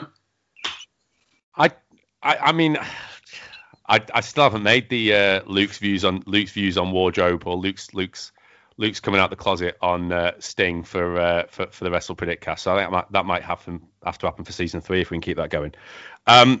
Apollo Crews is winning it. I think you don't give him a 7th try if he ain't winning it. And I think you're right, Luke, about Big E getting a push, but I think you take the belt off him to elevate him somewhere else. So he could easily be going up against whoever wins the main event. So if you give Cesaro a push for a month, he loses. You give Big E that push for a month, he loses. You're setting up these good, solid face competitors for, let's say, a heel wins it in the end. So I think they really back Apollo Crews. I think they've really given him it. And to Apollo Crews' credit, he's thrown himself behind this. He's made sure that he's going to make this work. And if you can make something like this work and turn it around, I mean, ironically, Big E got lumbered with exactly a similar type of thing when he was beginning of the New Day, when they were preachers and they had to come out and talk about the power of positivity. And the 3 of them managed to turn it around into becoming one of the most iconic tag teams, guaranteed Hall of Famers, biggest draws. Apollo Crews could still potentially do that. And from everything I've heard about him backstage and stuff, he's genuinely really rated, and people think he's had a bit of a crappy time of it at WWE and never really been given the shot. He's got his shot now, so if WWE back him, it's all kind of on Apollo Crews to lose it. He could do what he needs to do with this. So I think it's going to be Apollo Crews. So we'll see. In all seriousness, they do feel like they're just kind of got something with that Apollo Crews character, and are kind of working out, because he had 2 militia at one point, didn't they? That they've got. Yeah, 1 week. And then he had the Spears 1 week, and they've gone, I think, haven't they? No, yeah, they changed. He had like a massive ball on the other end of it this time. Right, so they're still working it. They're still working through the logistics of of it all. But I think it's for a laugh and a joke, yeah. But I think it's an okay character. At least it's different, As we were saying before, at least it's not like a bearded bloke in NXT where you've got about 600 of them. Well, at least it's something different. Oh, it is. I mean, that's if you get yourself a character on WWE TV, you're set. You know, Sami Zayn's a crazy conspiracy theorist. Do you know what I mean? He's turned that around. He's turned that into something absolutely legitimate. Do you know what I mean? So, I mean, he's just put a scarf on and changed his accent. Yeah, but I think it's a character. It's something different, though. You know, and it's compared to what he was before, compared to just smiley face, smiley superhero, who, you know, Ricochet's cornered the market in that, and he's doing really well with it, obviously. So, you know, can I say what the comparison is with this? Honestly, it's like Leonardo DiCaprio and Blood Diamond, I reckon. That may be where it is, right? Where you go, where like he's got that South African accent in Blood Diamond, and for the first like 5 minutes of the film, you go in. Nah, come on, like don't piss about. Like that's a terrible accent. And then like by the end of the film, you're like, that's fair. Like he's really. I'll tell you another good comparison for that: Peaky Blinders, because their Brummie accents are terrible, but actually it's a brilliant series and you love it. Yeah, you go. Am I speaking wrong? Yeah. So you think there are English-speaking Nigerians at home watching WWE going, is it us who's wrong or is it him? Are we? Is our accents weird or is it his? Like. Well, mate, I don't want to. I don't think I'm a person that should speak for English. Yeah, I might have given you a bit of a pedestal there that you didn't want there, but we'll. I don't want to be that guy. I mean, there's not going to be many of our listeners that fall in that category, but I don't think I'm that person. Fair enough. Fair enough. I understand that. We'll move on. So we're getting to the kind of big three matches of WrestleMania then, the big three matches. We're going to start with, again, it's a wild card involved. The only wild card Luke's got involved. It's The Fiend versus Randy Orton. So I've got to have Randy Orton. Joe's got to have Randy Orton. Luke's got to have The Fiend. I'm going to start us off by saying this is a bit of a weird one because I just don't know where it's going to go. I don't know what kind of match this is going to be. I'm assuming it's going to be cinematic. I think you have to go cinematic with this match. I don't think you could do this in a wrestling ring, mainly because every single time Randy Orton and The Fiend have met in a wrestling ring, it's been shocking. It's been absolutely dull. So I think it's going to have to be cinematic. I don't know what kind of finish we're going to get. I don't know how you decide winners, losers. I don't know what it's going to be. I don't think it's going to be a Firefly Funhouse match, which is what I was kind of hoping it was going to be. But I don't think it will be a Firefly Funhouse match. Last month we said we didn't want that. Me and Luke said that, and I think you said you did. But I think it's the right call. I think have a feud, and then if you want to go to that later on, you can do. That's fair. Okay. So I've got Randy Orton, and it's a bit of a weird one for a wrestling predictcast. I don't know how I feel about it. I don't know whether Randy Orton's going to win this. I don't know whether The Fiend's going to win this. This for me is 50-50 because if The Fiend loses, it doesn't really matter. And Randy Orton wins it. If Randy Orton loses it and The Fiend wins it, it doesn't really matter. This is just completely story-based. Neither of the two are going anywhere extra after this. They could go anywhere after this.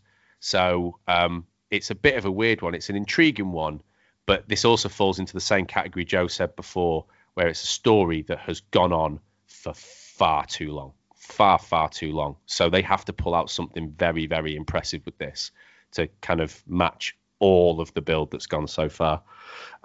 What's your thoughts, Joe, before we get to Luke's wildcard thoughts?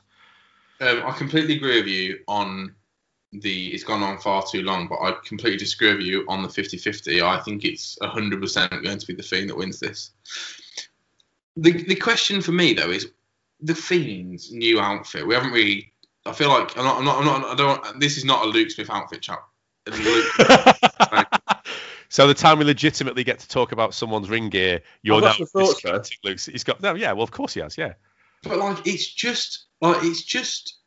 it looks weird. It's weird. I've gone through like different phases of it. Like it started off being like really. I just think it's just odd.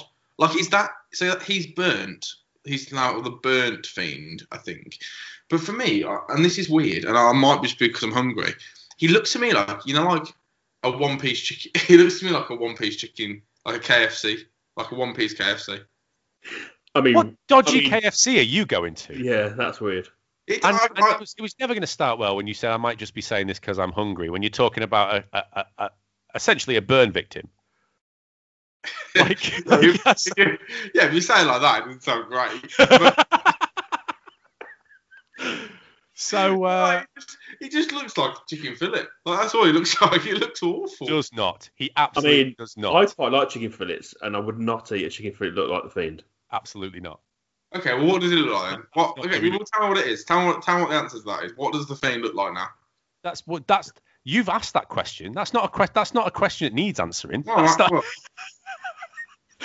one. That's not the one that the nation's been asking. That's not what all WWE fans are sat there going, what does the Fiend look like? I don't think that needs an answer.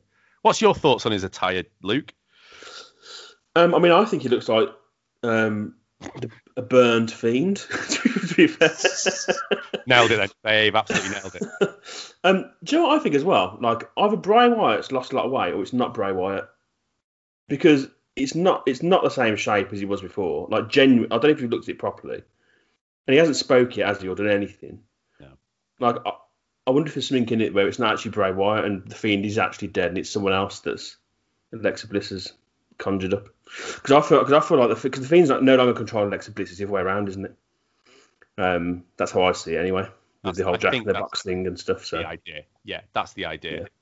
I think, but to be quite honest, I really liked the Fiend and the whole storyline behind the Fiend, but I've really lost interest in this now. Like, I'm just not bothered by it. I just want it to be over. Can I just before you say anything, Ben? Can I just say Luke might be on to an absolute winner here, because one of the things that I've heard, which I really like the idea of, is that the Fiend who's come back is not the same Fiend that left, and that the Fiend who's come back is Bray Wyatt's brother, Bo Dallas. Oh, what a shout that would be! I would love that if that was true. I don't think it is true. I think it is the Fiend. I think it is Bray Wyatt. But imagine if that was the case. What a shout that is. Because where's Bo Dallas? Oh, it looks like a chicken fillet, mate. He's still in the underground, isn't he? He's still down there, is he? Did they lock the doors and Bo Dallas is still in there? It's like, let me out. So, yeah, the Fiend. They missed the trick. For what it's worth, I do think the Fiend's winning as well. I'm more with Joe. I don't think it's 50-50. I think the Fiend's definitely winning. They missed the trick with the Fiend, I think, because you could have had him come back as something completely different. Like Bray Wyatt, for all to his credit, has got an absolute mind for this. Like, his creative mind is amazing. The Firefly Funhouse, when it first started, was fantastic. The whole idea of the Fiend was amazing, and WWE kind of ruined all of that. I think all the stuff before the Wyatt family, all of that was something brand new, and I think they could have easily kind of had the Fiend burnt and him come back as something else, reincarnated, something else completely. And this just feels not even halfway. It just feels a bit of a quarter effort. Yeah, we're going to be a burnt, but because you can't stay like this. There's got to be a reset at some point. This doesn't work as it is. So, I like all the other ideas. I think you should go with any of those other ideas, but I'm not. I think, again, what you said before, you could be giving WWE a bit too much credit, considering we've also got the same writers that wrote Shane McMahon versus Braun Strowman, which is not good. So, yeah. I feel like you've got unlimited options with the Fiend, and you literally brought him back as the Fiend but crispier. Do you know what I mean? Like, it's like you could have done anything with this, and tastier. And that's what you've done. Yeah, yeah. I have to say, I will say in the Fiend's defense, about 2 years ago when the Fiend came into WWE, legit, it was probably the first time. It was probably the last time I remember going, blooming heck, I'm really invested in the character. Like, I really enjoyed the Fiend. And I really enjoyed the Fiend right up until that Hell in a Cell match, which was in 2019, I guess, against Seth Rollins, when they did a DQ where Seth Rollins was too aggressive in a Hell in a Cell match, and they just qualified him for that. But honestly, I think that might have been the last time I was really invested in the character. I don't think there's any since. Maybe Karrion Kross in NXT for a bit. But other than that, like, I think it's just such a... The Fiend is a shadow of his former self. A crispy shadow. I think the only other character I'd say now that I've been as invested in that in is this version of Roman Reigns. Yeah, This version of Roman Reigns is making SmackDown watchable. I so desperately want to see this guy get beat. It's the perfect heel. And I think the thing with the Fiend was we just never seen anything like it. Well, the last time you saw anything like this was probably Mankind, and before that was probably The Undertaker. And again, you were genuinely invested in those characters. But the problem with the Fiend is he got too big too quick, and they put him in situations where he had to lose. He should never be anywhere near a belt. He should only ever be elevating or, being a bit of a showcase for another big wrestler, and then, he's almost, it should never hurt him to beat you, and he should never really be hurt by losing because he'll just move on to the next victim. But put him near belts, make him fallible, you ruin it, and that's exactly what they've done here. So what's great, mate, is Alexa Bliss, right? Just don't put Alexa Bliss near the women's belt, and you're fine. You could do as many stories like this as you want, right? Just absolutely put her nowhere near the women's belt, and don't make that a thing, because as soon as you do, you've got to make her less weird. Yeah, and the weirdness works. That's exactly right, and it doesn't. Again, if you just go okay, because how exciting would it be when you've got the Fiend goes after Drew McIntyre, the Fiend goes out, the Fiend goes after Brock Lesnar. Do you know what I mean? All right, you're probably never going to get it, but that's way more exciting than the Fiend's going to be the title holder and stuff like that. It just doesn't work, and that's what's diluted it, unfortunately. Right, we'll move on to something. I'm also looking forward to seeing Randy Orton die live on TV, because that's what Alexa Bliss has promised. So yeah, that's true. Oh, it's another classic. I'm going to murder you, but don't get involved, police. It's absolutely fine inside a ring. So yeah. Legit, mate. That's fine. They'd probably signed a contract to that effect, I imagine. Do you mean the same as the Street Fight contract that stated no matter what injuries you cause this guy, it's not going to come back on you, Jey Uso? And I'm sat there thinking, well, you've just described all of wrestling, haven't you? Like that's you sign a contract, get in there and injure someone else. You don't then go, well, you're to blame for it. It's just anyway. We'll move on. Asuka versus. It's okay, mate, because you can in wrestling you can injure someone to the point where you can knock them out for a 3 count, but you can't injure them where they have an injury that lasts more than a day. Is that the okay? That's doctor approved, is it? You stop the match with a long-term injury, but if you pedigree someone to barbed wire, that's okay. Well, moving on. Asuka versus Rhea Ripley. The big WWE women's match. I think we're all kind of expecting Charlotte to be involved in this one. I know I was, so I don't think this is going to go to a triple threat. I thought there was a moment on Raw last week when there was an interruption, and I swore it was going to be Charlotte Flair coming out, but it was Shayna Baszler and Nia Jax instead, just to muddy the waters slightly. But I think we are just going to get a straight singles now. Asuka versus Rhea Ripley. Luke, where do you see this one going? I'm hoping it's going to be Rhea Ripley, to be honest. That's where I'm going to go. I just feel like she was given a raw deal last year, and the really built her up. She was one of the biggest names coming through, but then lost to Charlotte Flair for the NXT title at WrestleMania, which I thought was a mistake. And then had a bit of a rubbish 2020. But then since the Rumble, they've really built her, and she was really strong in that. And obviously, it's a bit strange how she just come and said, "I want a match," and we're like, "Yeah, okay." So again, the build hasn't been great on it, but I think the need to give Rhea Ripley the win here, and that's where I'm hoping it goes. Thoughts, Joe? Agree? Yeah, I think so.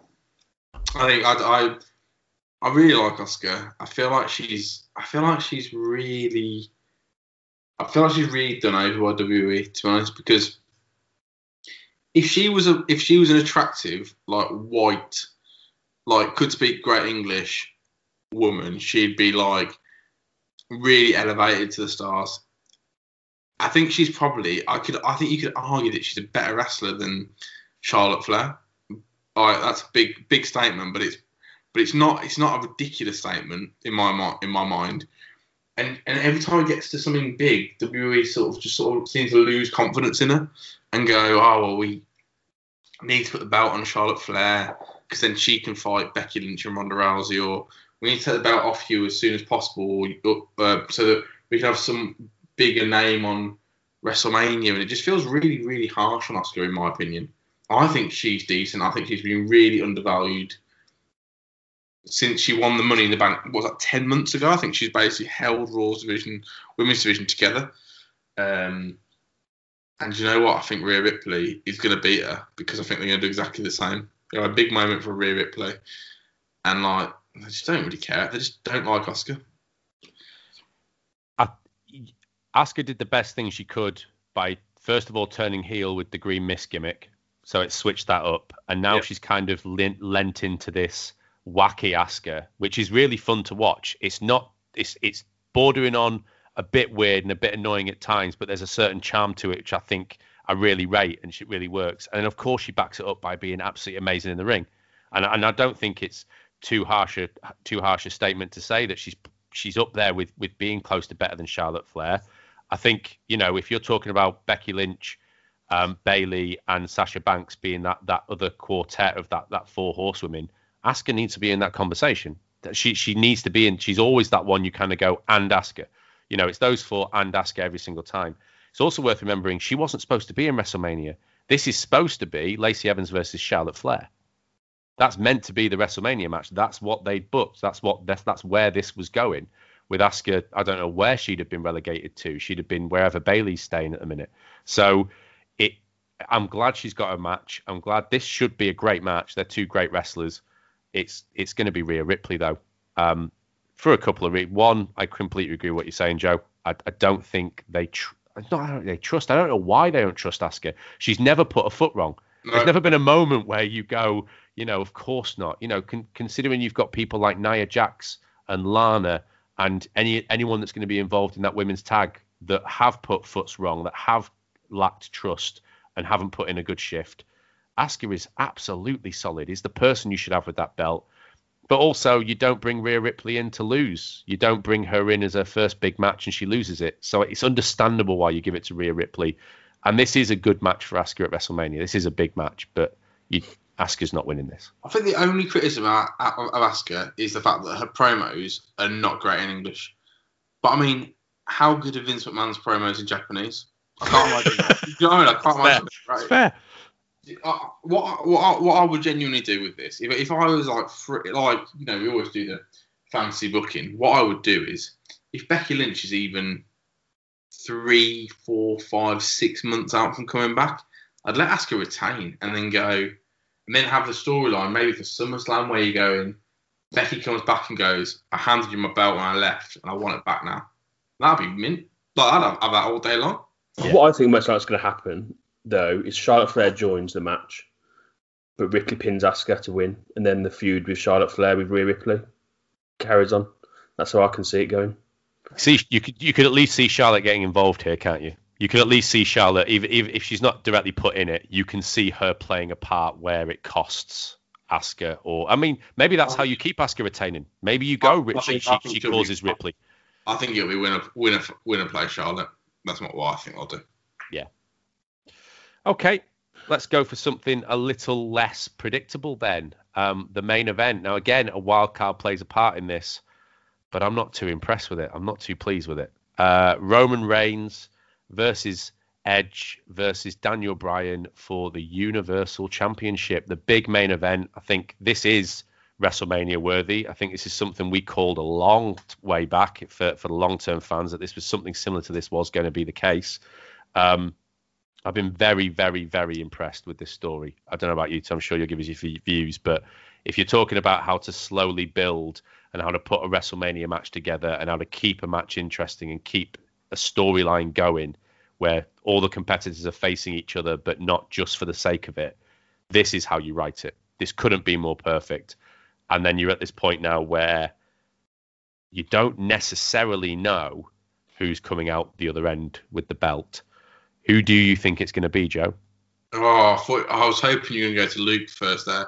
Have you got Roman Reigns, Ben? I've got Roman Reigns. I have to have Roman Reigns, which means you've got to have either Edge or Daniel Bryan. Oh. See, Luke, who have you got, mate? So I know where I'm going, so I can go first if you want. Then, yeah, I know where I'm going as well, but I'm interested to see if we've got different. I was going to basically play it off like a hero and be like, if you go for the one I don't want, I'll be like, oh, well, Seeing as we're doing that, we might as well split it 3 ways. We can still do that, mate. Depending on my pick. I'll let you have the opportunity to do that and be like, do you know what, guys? I'll take that. I'll take the third of the 3. For me, it's an absolute no-brainer that Edge is going to win this. And Edge is going to pin Daniel Bryan. And that is how the match will end. And the ultimate opportunist, who we've been told about for a long period, is going to take out Daniel Bryan, who I would question whether he should be in this, really. I think at the end of the Royal Rumble, but it's fair that he's in it now. But at the end of the Royal Rumble, which was only 2 and a bit months ago, you were like, well, that doesn't need Daniel Bryan in it. It's just that the storyline's dragged on so long, and Daniel Bryan's proved himself in the storyline that he's got this match, which is not a bad thing, but it's a reflection of the fact that we've got like 2.5 months between the Royal Rumble and WrestleMania, for me, that Daniel Bryan's in this. I think there's another reason as well. I think WWE are not convinced that Edge would have gone into this as the face. I think there's a chance that Roman Reigns has now done enough that when he showed up at the top of that ramp for WrestleMania, he was getting cheered with a crowd. Because he's the cooler, better wrestler. Edge comes in, is meant to be the face, meant to be the heroic returnee, is getting booed. In this situation, no one, if you've got any sort of legitimate wrestling at all, kind of fandom, you do not boo Daniel Bryan unless you're supposed to. Daniel Bryan is the ultimate face, and he's played that part. So it doesn't matter who boos Edge. It doesn't matter if he gets cheered. It doesn't matter if Roman Reigns gets cheered and booed. Daniel Bryan is getting cheered. He's the face in this match. So I think that's another reason you put him in here. That's a really good point. So it's interesting now, Luke. Were you always going Edge? Are you going to take Daniel Bryan? This is it. This is what everyone's been building to. This is the PredictCast main event. Yeah, I'm going Edge. Sorry to disappoint. You dickhead. I mean, all I need to do is beat you, Ben. That's what matters. So for me, I think Daniel Bryan's in this match to, I don't know, just to help the quality of the match, really, and just to make sure he's not forgotten on the card, and just, like I say, just being involved. But I genuinely think, I know you said you weren't too happy, Ben, I genuinely think that Roman Reigns has got a really good chance of retaining as well. But I just think whoever it is out of Reigns and Edge will pin Daniel Bryan. That's what will happen. But I am if I had a complete free reign, I would still pick Edge, I think. But the other thing that puts me off is, and I heard this, I don't know how true this is. Apparently, Vince McMahon thinks he looks really old now, and doesn't like that. And I don't know how. And that sounds really weird. That's the sort of thing that he would say, isn't it? He does look old, though, doesn't he? He does. I think he does. He is looking like a man who's had a tough paper round at this point. And the more angry he gets, and the more like he's been getting older over the past 2 months. Yeah. So if I had free reign, I'd have picked Daniel Bryan. No, and the reason I'd have picked Daniel Bryan is because first WrestleMania with a crowd. First WrestleMania where the face wins it, victorious over Roman Reigns, victorious over Edge. What is the greatest WrestleMania moment of all time? When Daniel Bryan beat the 2 heels at WrestleMania 30 and held those belts up aloft. You want your big WrestleMania moment, you give it to Daniel Bryan. I think Daniel Bryan's winning this. I don't think it's as clear with Edge. And then I think you go Daniel Bryan Edge, and you take Roman Reigns off TV for a month and have him go away sulking somewhere, and then you bring him back for whoever, you bring him back for Roman Reigns versus Edge or whatever comes later. That's how I would do it. I think Roman Reigns has done enough now. I think he's if he loses this, it's very difficult then for where you put Reigns next, because Reigns is a really, really effective heel while he's got a belt. When he's not got a belt, it's really difficult to back him. So I think if he loses it, you've got to make him disappear. You've got to do that classic, he's gone for a little bit and then Heyman brings him back later on or whatever. But I think you give the fans what they want. I think you give the fans, a good time going home with this one, because it's the first time you've got fans in a proper arena. So I would have given this to Daniel Bryan, and I think there is no chance at all that Roman Reigns is coming out with this belt. Roman Reigns is losing this. I just cannot see him coming out with it. So I agree. If you don't take it off him now, it could be another year before you get the chance again. like a legit chance to do it again. Yeah. I think you're underestimating the playing to the audience of Edge being 10 years out. That you forget, right? Because he's been on the screen like constantly. But if you pitch it right, Edge has been out of the ring for 10 years. He's come back from like a horrific injury, and he's now within a year going to be the top dog in WWE. Admittedly for like 2 to 3 months, but still impressive. I think that is the story you tell for the people that tune into WrestleMania and go, I remember Edge hasn't been in for a while, has he? And that's the story you tell them, I reckon. But they're not. The thing is, they're not telling that though. They've turned him heel.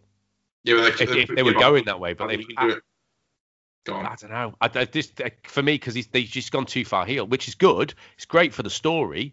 Edge being a heel is better anyway, because Edge is a way better heel than he is a whiny face, like he's kind of become since he's come back, to be honest with you. 100%. He's a way better heel. He always was a great heel. Rated R Superstar is one of the best characters in WWE.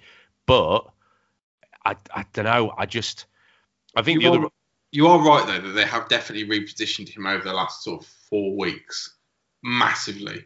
He went from being like you're right, like a proper face to being like a bit of a whiny bitch heel.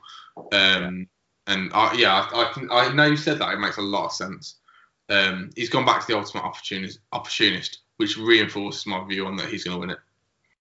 The only thing I would say is that they've really been building like Edge and Bryan hating each other, and they haven't really played much on them hating Roman Reigns. And I can just imagine them cancelling each other out and Roman Reigns coming in and winning. I know you're not having it, Ben, and but that's the only thing. Honestly, I'm really 50-50, but yeah. I'm going to call it now. What we should do in season 3 of the Wrestling Predictcast is WrestleMania wildcards don't count. That's fair. I think that's where we'll go with it. I think if you're close or whatever, let's just ignore them for the last round, and then everything's playful. Well, there we go. That is WrestleMania predicted. I mean, we haven't touched the 2 tag team matches, but I don't think you follow talking about Shayna Baszler losing to Natalya and losing to other people the last couple of weeks after you've spoken about Edge, Roman Reigns, and Daniel Bryan. No offense for that being your wild card and everything, Joe. Big year for her, wasn't it? I mean, I might have a wild card next year, to be fair. It's got to come good at some point. You heard it here first, everyone. You heard it here first. Now is the opportunity for you guys to get involved. Every single round of the Wrestling Predictcast, there is a chance for you to win official WWE merch. All you have to do is take part in the now 12-match card. We are going to publish this after Raw on Monday. So if they do, for any reason, add more matches to this, then they will be added to the card as well, and we'll make our predictions separately. So yeah, get involved. Click on the form that's in the podcast description, or head over to Facebook or Twitter. Also, get your interest in early for season 3, because you can take part and be part of the round to round league yourself. All you have to do is follow along on Facebook or Twitter, or go to viewsfromthesofanetwork.com, which will have all the information you need about how to get involved in season 3, which will be launching with the first pay-per-view after WrestleMania, which I don't even know what it is yet. I did a bit of research, bit of digging. They haven't even announced what it is yet. So Backlash, isn't it? They do Backlash. Is it always Backlash? I don't know. Yeah, I don't know if they switch it up and change it, but there we go. So season 3 is coming, but we will be back in 2 weeks to give the final results to see if Joe's managed to catch that Movie List Podcast Dave. And if that Movie List Podcast Dave actually wins it, he will be on the episode to claim his championship belt. Oh, no. And and Ben, presumably he'll be picking first in every match. Oh, yeah, no, he will be getting involved then. Yeah, no, what will happen is I'll publish the card to him first, and he gets, this never happens again. He has wild cards next time. This never happens again. Yeah, we'll make sure we really, really F him up. Thank you very much, fellas. It's been an epic one, but thank you very much.